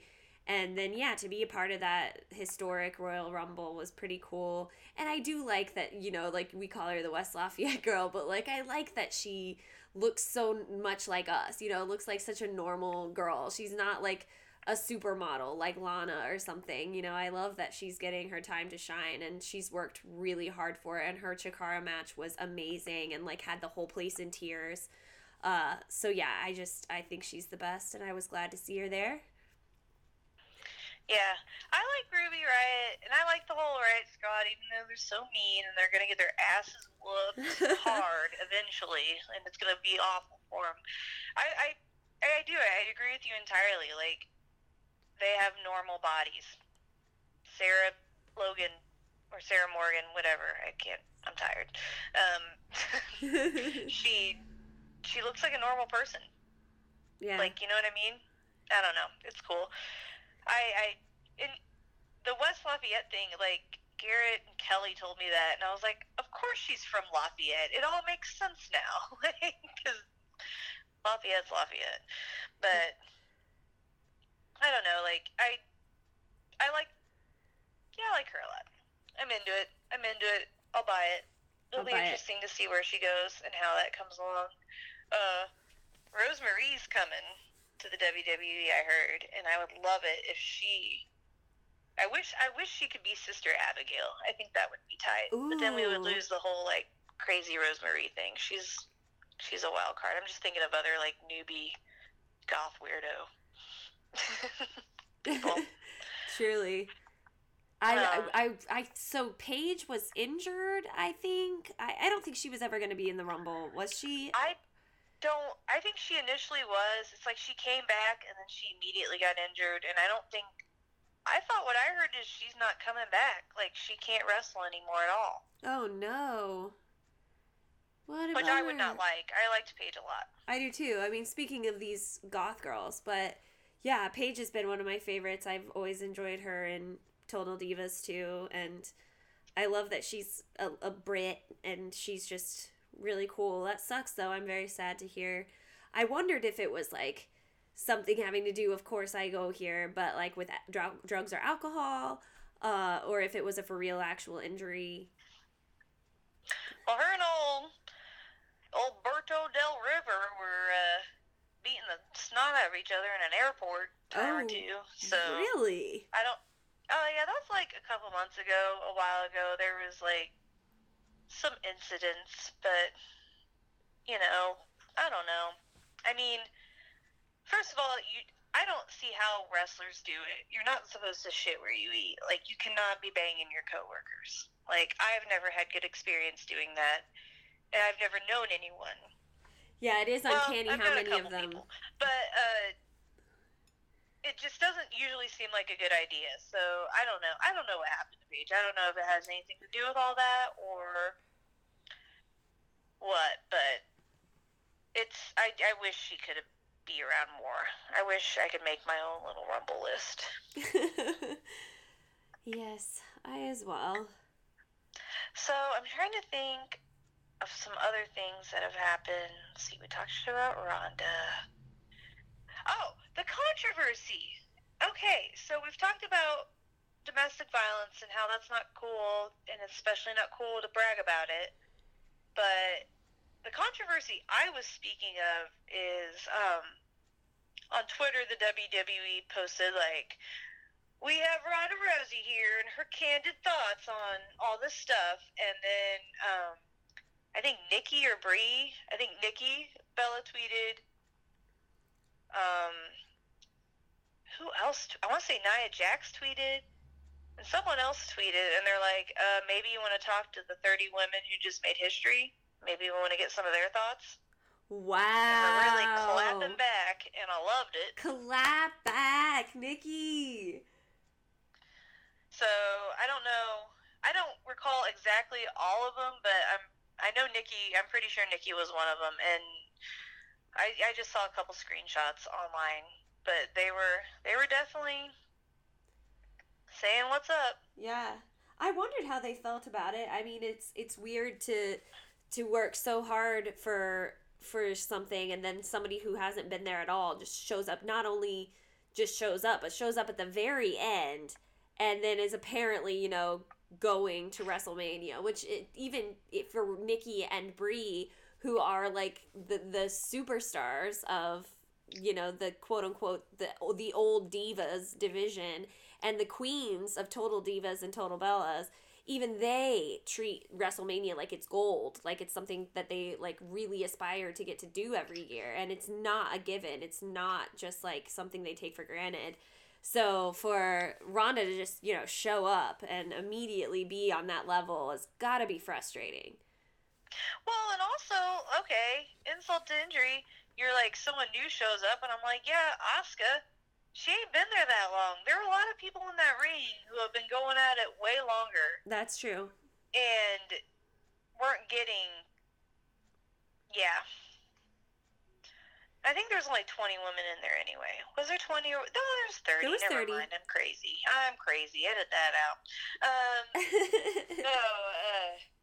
So yeah, you know, if Asuka taking it, and then you have this chick showing up, and just because she, you know, UFC'd good a couple times and then got her ass whooped, she gets to come to WrestleMania? Like, what is that? I can see, like, a lot of people being very annoyed and very upset. Yeah. I mean, especially people like Becky Lynch and Sasha Banks, who have just been non-stop. Like, I feel like just going super, super, super hard for so long. Yeah. Also, okay, so Mickie James. Oh, Mickey. Can we just, like, make her go away?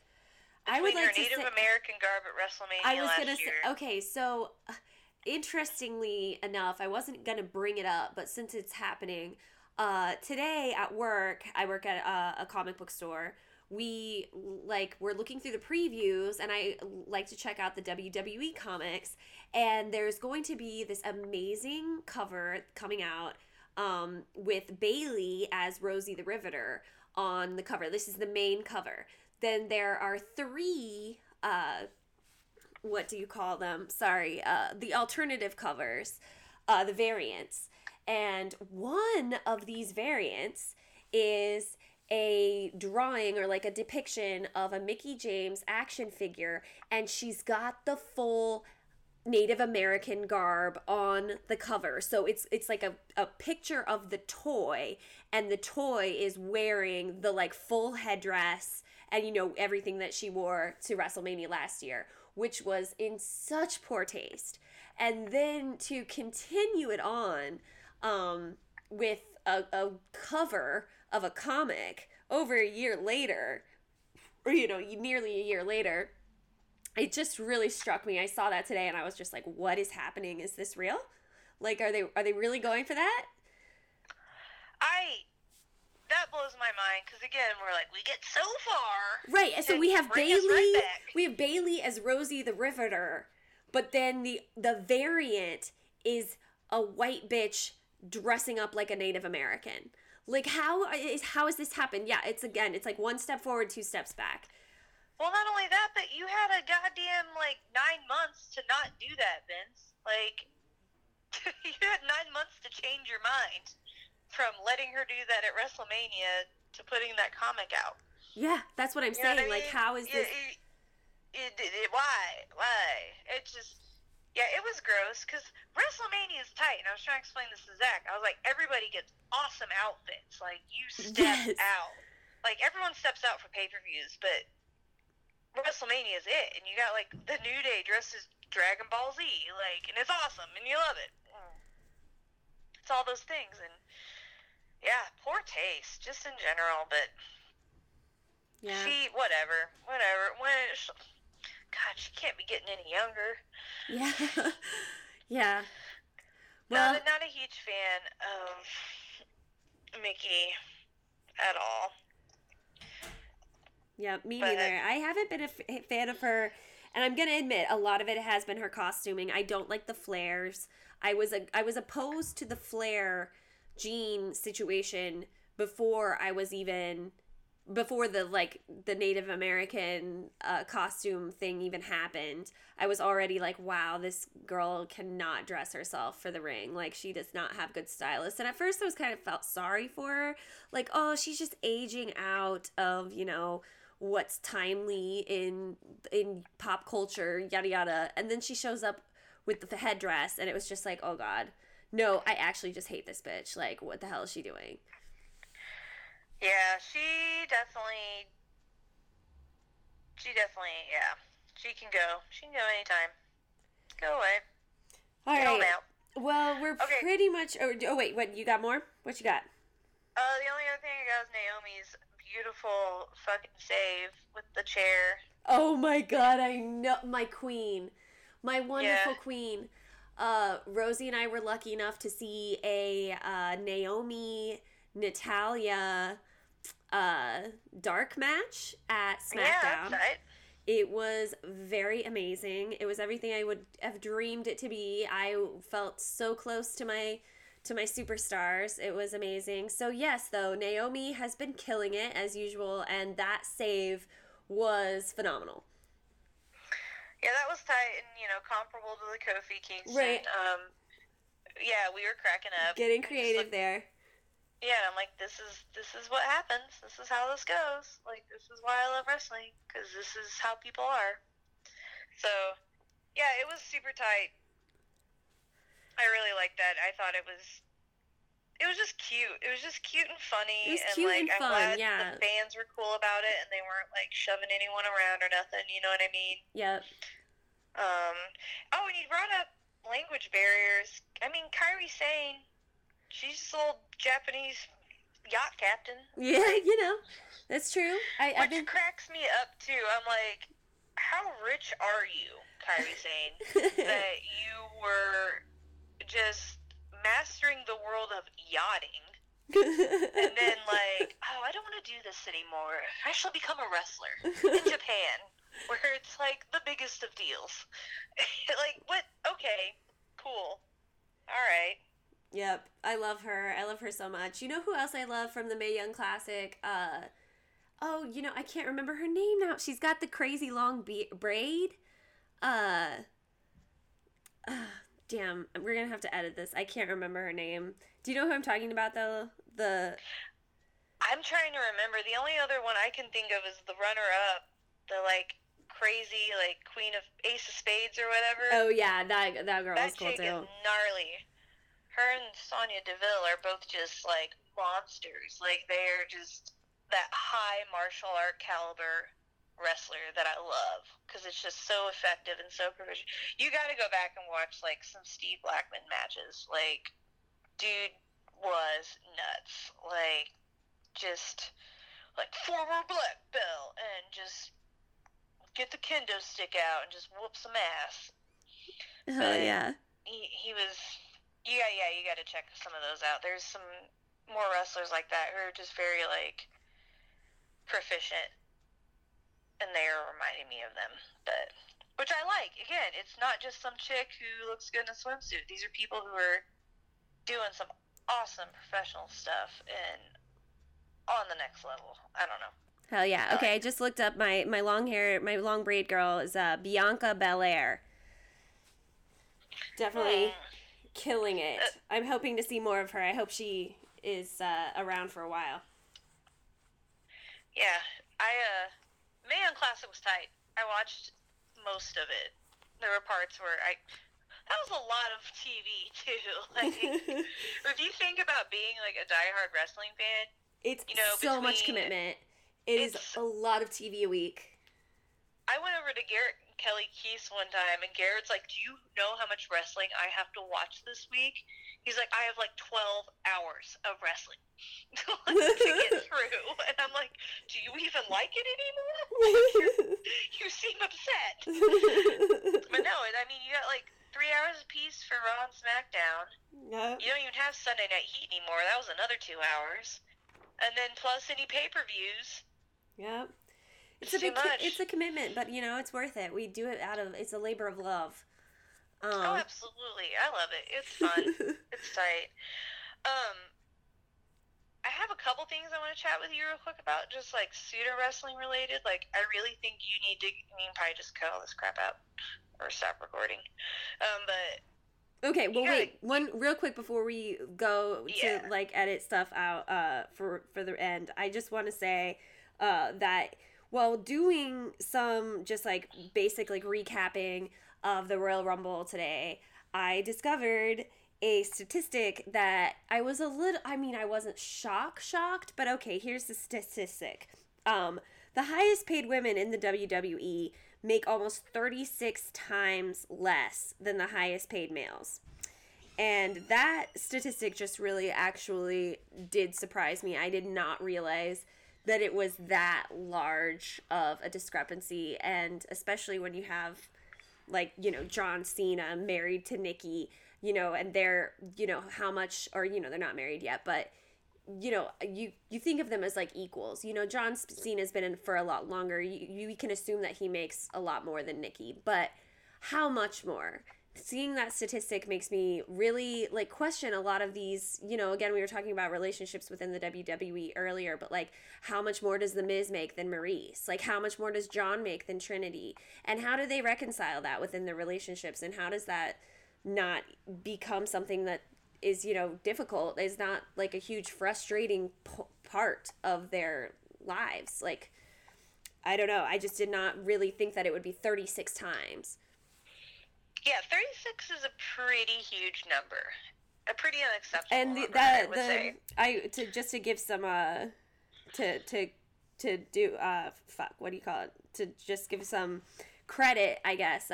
Scarlett Harris at the Daily Beast was where I got that number from. So I don't know if she's lying, but it seems to be pretty well documented that that's a legit statistic. Yeah, it's definitely not surprising. It's unfortunate, and I think it illustrates, like, even though, like, things are evening out in certain areas, respect-wise and credibility-wise, Vince could do better. Mm-hmm. And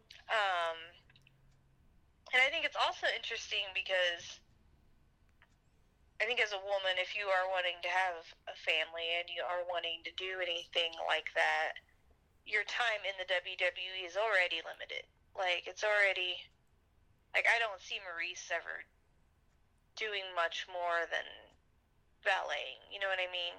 Yeah. I don't see her having too many more matches because after having, like, kids and stuff. You know what I mean? So I just, and, like, even, like, with Nikki, like, I'm like, yeah, of course they're going to come back. Of course they're going to come back. But, I'm sorry, Nikki, but Brie, I don't see Brie mode being a thing the way it used to be. You know what I mean? Mm-hmm. Like, so you got to, like, look at that and you got to be like, hey, Vince, like, you need to pay them equal, if not more, so they can, like, step aside when it comes time and not have to, like, worry about how they're going to do it. Or look at how so many of the women who have retired, like, what they end up doing. They end up just, like, online fitness stuff, and you know what I mean? They don't get that full career. Yeah. The way I feel like the men do, too. Because if you also think about the men, like, yeah, I guess he kept May and Moolah around, you know, and they would come and do kooky stuff here and there. Oh, yeah, I forgot to mention that. Mae Young is the one who won the Miss Royal Rumble. Oh. And Jerry the King Lawler was so mad, and then Mark Henry came out and covered her up because she straight up flashed her, like, 83-year-old titties all over Madison Square Garden. Oh, that's so awesome. But yeah, I think it's totally inappropriate, and it can be better, but it's also reflective of what we do now anyway, like how the world is now anyway, in regards to pay and consideration of pay and how women have to have families and support them and, like, FMLA and paid time off and all that kind of stuff that we fight about in our daily lives. It's the same, you know? Yeah. Like, I don't think Vince is paying Brie to stay home with Birdie. No. I mean, he is through Total Divas, but, like, she's not getting paid with her, you leave. Right. That was interesting. That was in that last episode. They were like, when Maurice tells them that she's pregnant, and that old jerk off is like, well, we have protocols. We don't have rules, but we have protocols. Right. Like, what the hell does that mean? You sound like a James Bond villain. We have ways of dealing with you. Right. Like, what? Really? Ugh. So gross, but not surprising. Not surprising at all. I mean, this is America. We hate women. All right, Lindsay. Well, thank you so much for coming. It's been really great having you on the show. Absolutely. I love talking about the WWE, and I definitely love talking about women's issues, what's going on, and it's pretty cool to see how they intersect in the WWE universe. Thank you. Yes, that's what we're here for. That's what we love to discuss here on Partial Divas. So, yes, thank you so much. We'll have you back again soon. Bye. Absolutely. Bye. Thank you. Okay, so we promised we'd tell you guys about SmackDown. If you guys were watching, you would know that SmackDown was by far the weakest WWE product that week. Definitely. A little bit of a disappoint, but not too much of a disappoint, because first thing we saw the amazing Naomi and Natalya In a dark match. That It was literally walking in to reassigned seats because no motherfuckers showed up to this thing. Like, sold out my ass. Yeah, it was so we've got, like, significantly empty. They we closed, got, like, the entire upstairs. Right, they just had an amazing WWE fashion. They had just, like, dark blankets over all the empty seats, so you couldn't tell that they were empty. But assholes like us who couldn't afford real tickets, who were supposed to be up in the nosebleeds, our sections were, like, totally blanketed off. So we got these amazing new seats, much closer to the Very ring. good seats. And we come in, and we're looking for our new seats, and we just hear the Bring Naomi. it to the flow. And you, like, yeah, the lights go off. I cried. I'm gonna be honest, I cried. It was beautiful. It was amazing. But I sat down honestly- next to some strangers and didn't even realize that wasn't my seat. But honestly, aside from that, like, fucking nothing happened. And It was very nothing happened. lackluster. It was a totally like nothing of a SmackDown. They were tired. It had been a long Deservedly weekend. so. Long weekend. And I'm not gonna go too deep into the. Well, okay. First of all, I would like to preface, or precede what we just said about SmackDown to say that literally me and Rachel and our respective partners attended this event, SmackDown, together. Every single one of us had the flu, All of us. as did probably most of the city of Philadelphia. 26 people died In that week. Philadelphia of the same flu that we all had. So we were none of us were at our best. None of us.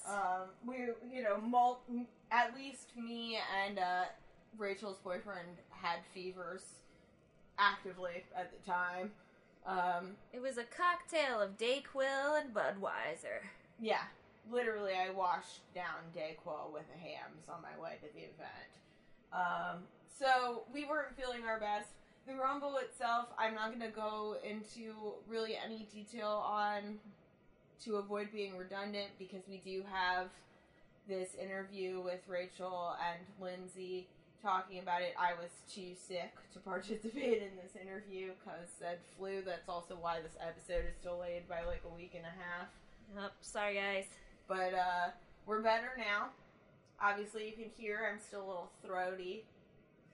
I assume you all appreciate the lack of shrillness compared to my usual tones, but those will be back sooner than you could hope for. Follow us on Instagram. We are partial divas all starting that over. Follow us on Instagram. We're at partial divas. Follow us on Twitter. We're at partial_divas. You can subscribe to the podcast in iTunes, Stitcher, Google Play Podcasts, and any other podcatcher you really can think of. And you can email us at partialdivas@gmail.com with any thoughts, questions, concerns, or if you think that you have something that you want to talk about on the podcast and you want to be on an episode. We're off until Total Bellas comes back. I'm not sure when that is. I kind of think it's WrestleMania. Probably. Which is 2 months. Which is 2 months from now. So we definitely have a lot of flexibility in terms of what we're doing with episodes. But I think both of us are pretty much in agreement that we'll be coming back, starting with covering season 1. Season 1 of Total Divas. We're going back. Going back to the beginning. Going back to our roots. Eva Marie, here we come. Oh yeah. All red everything, baby. All red. So look forward to that. I'm not sure exactly what the format's going to be, if we're going to dedicate whole episodes to single episodes or if we'll handle chunks at a time, but stay tuned for more content in that region. And yeah, till next week, this has been Partial Divs.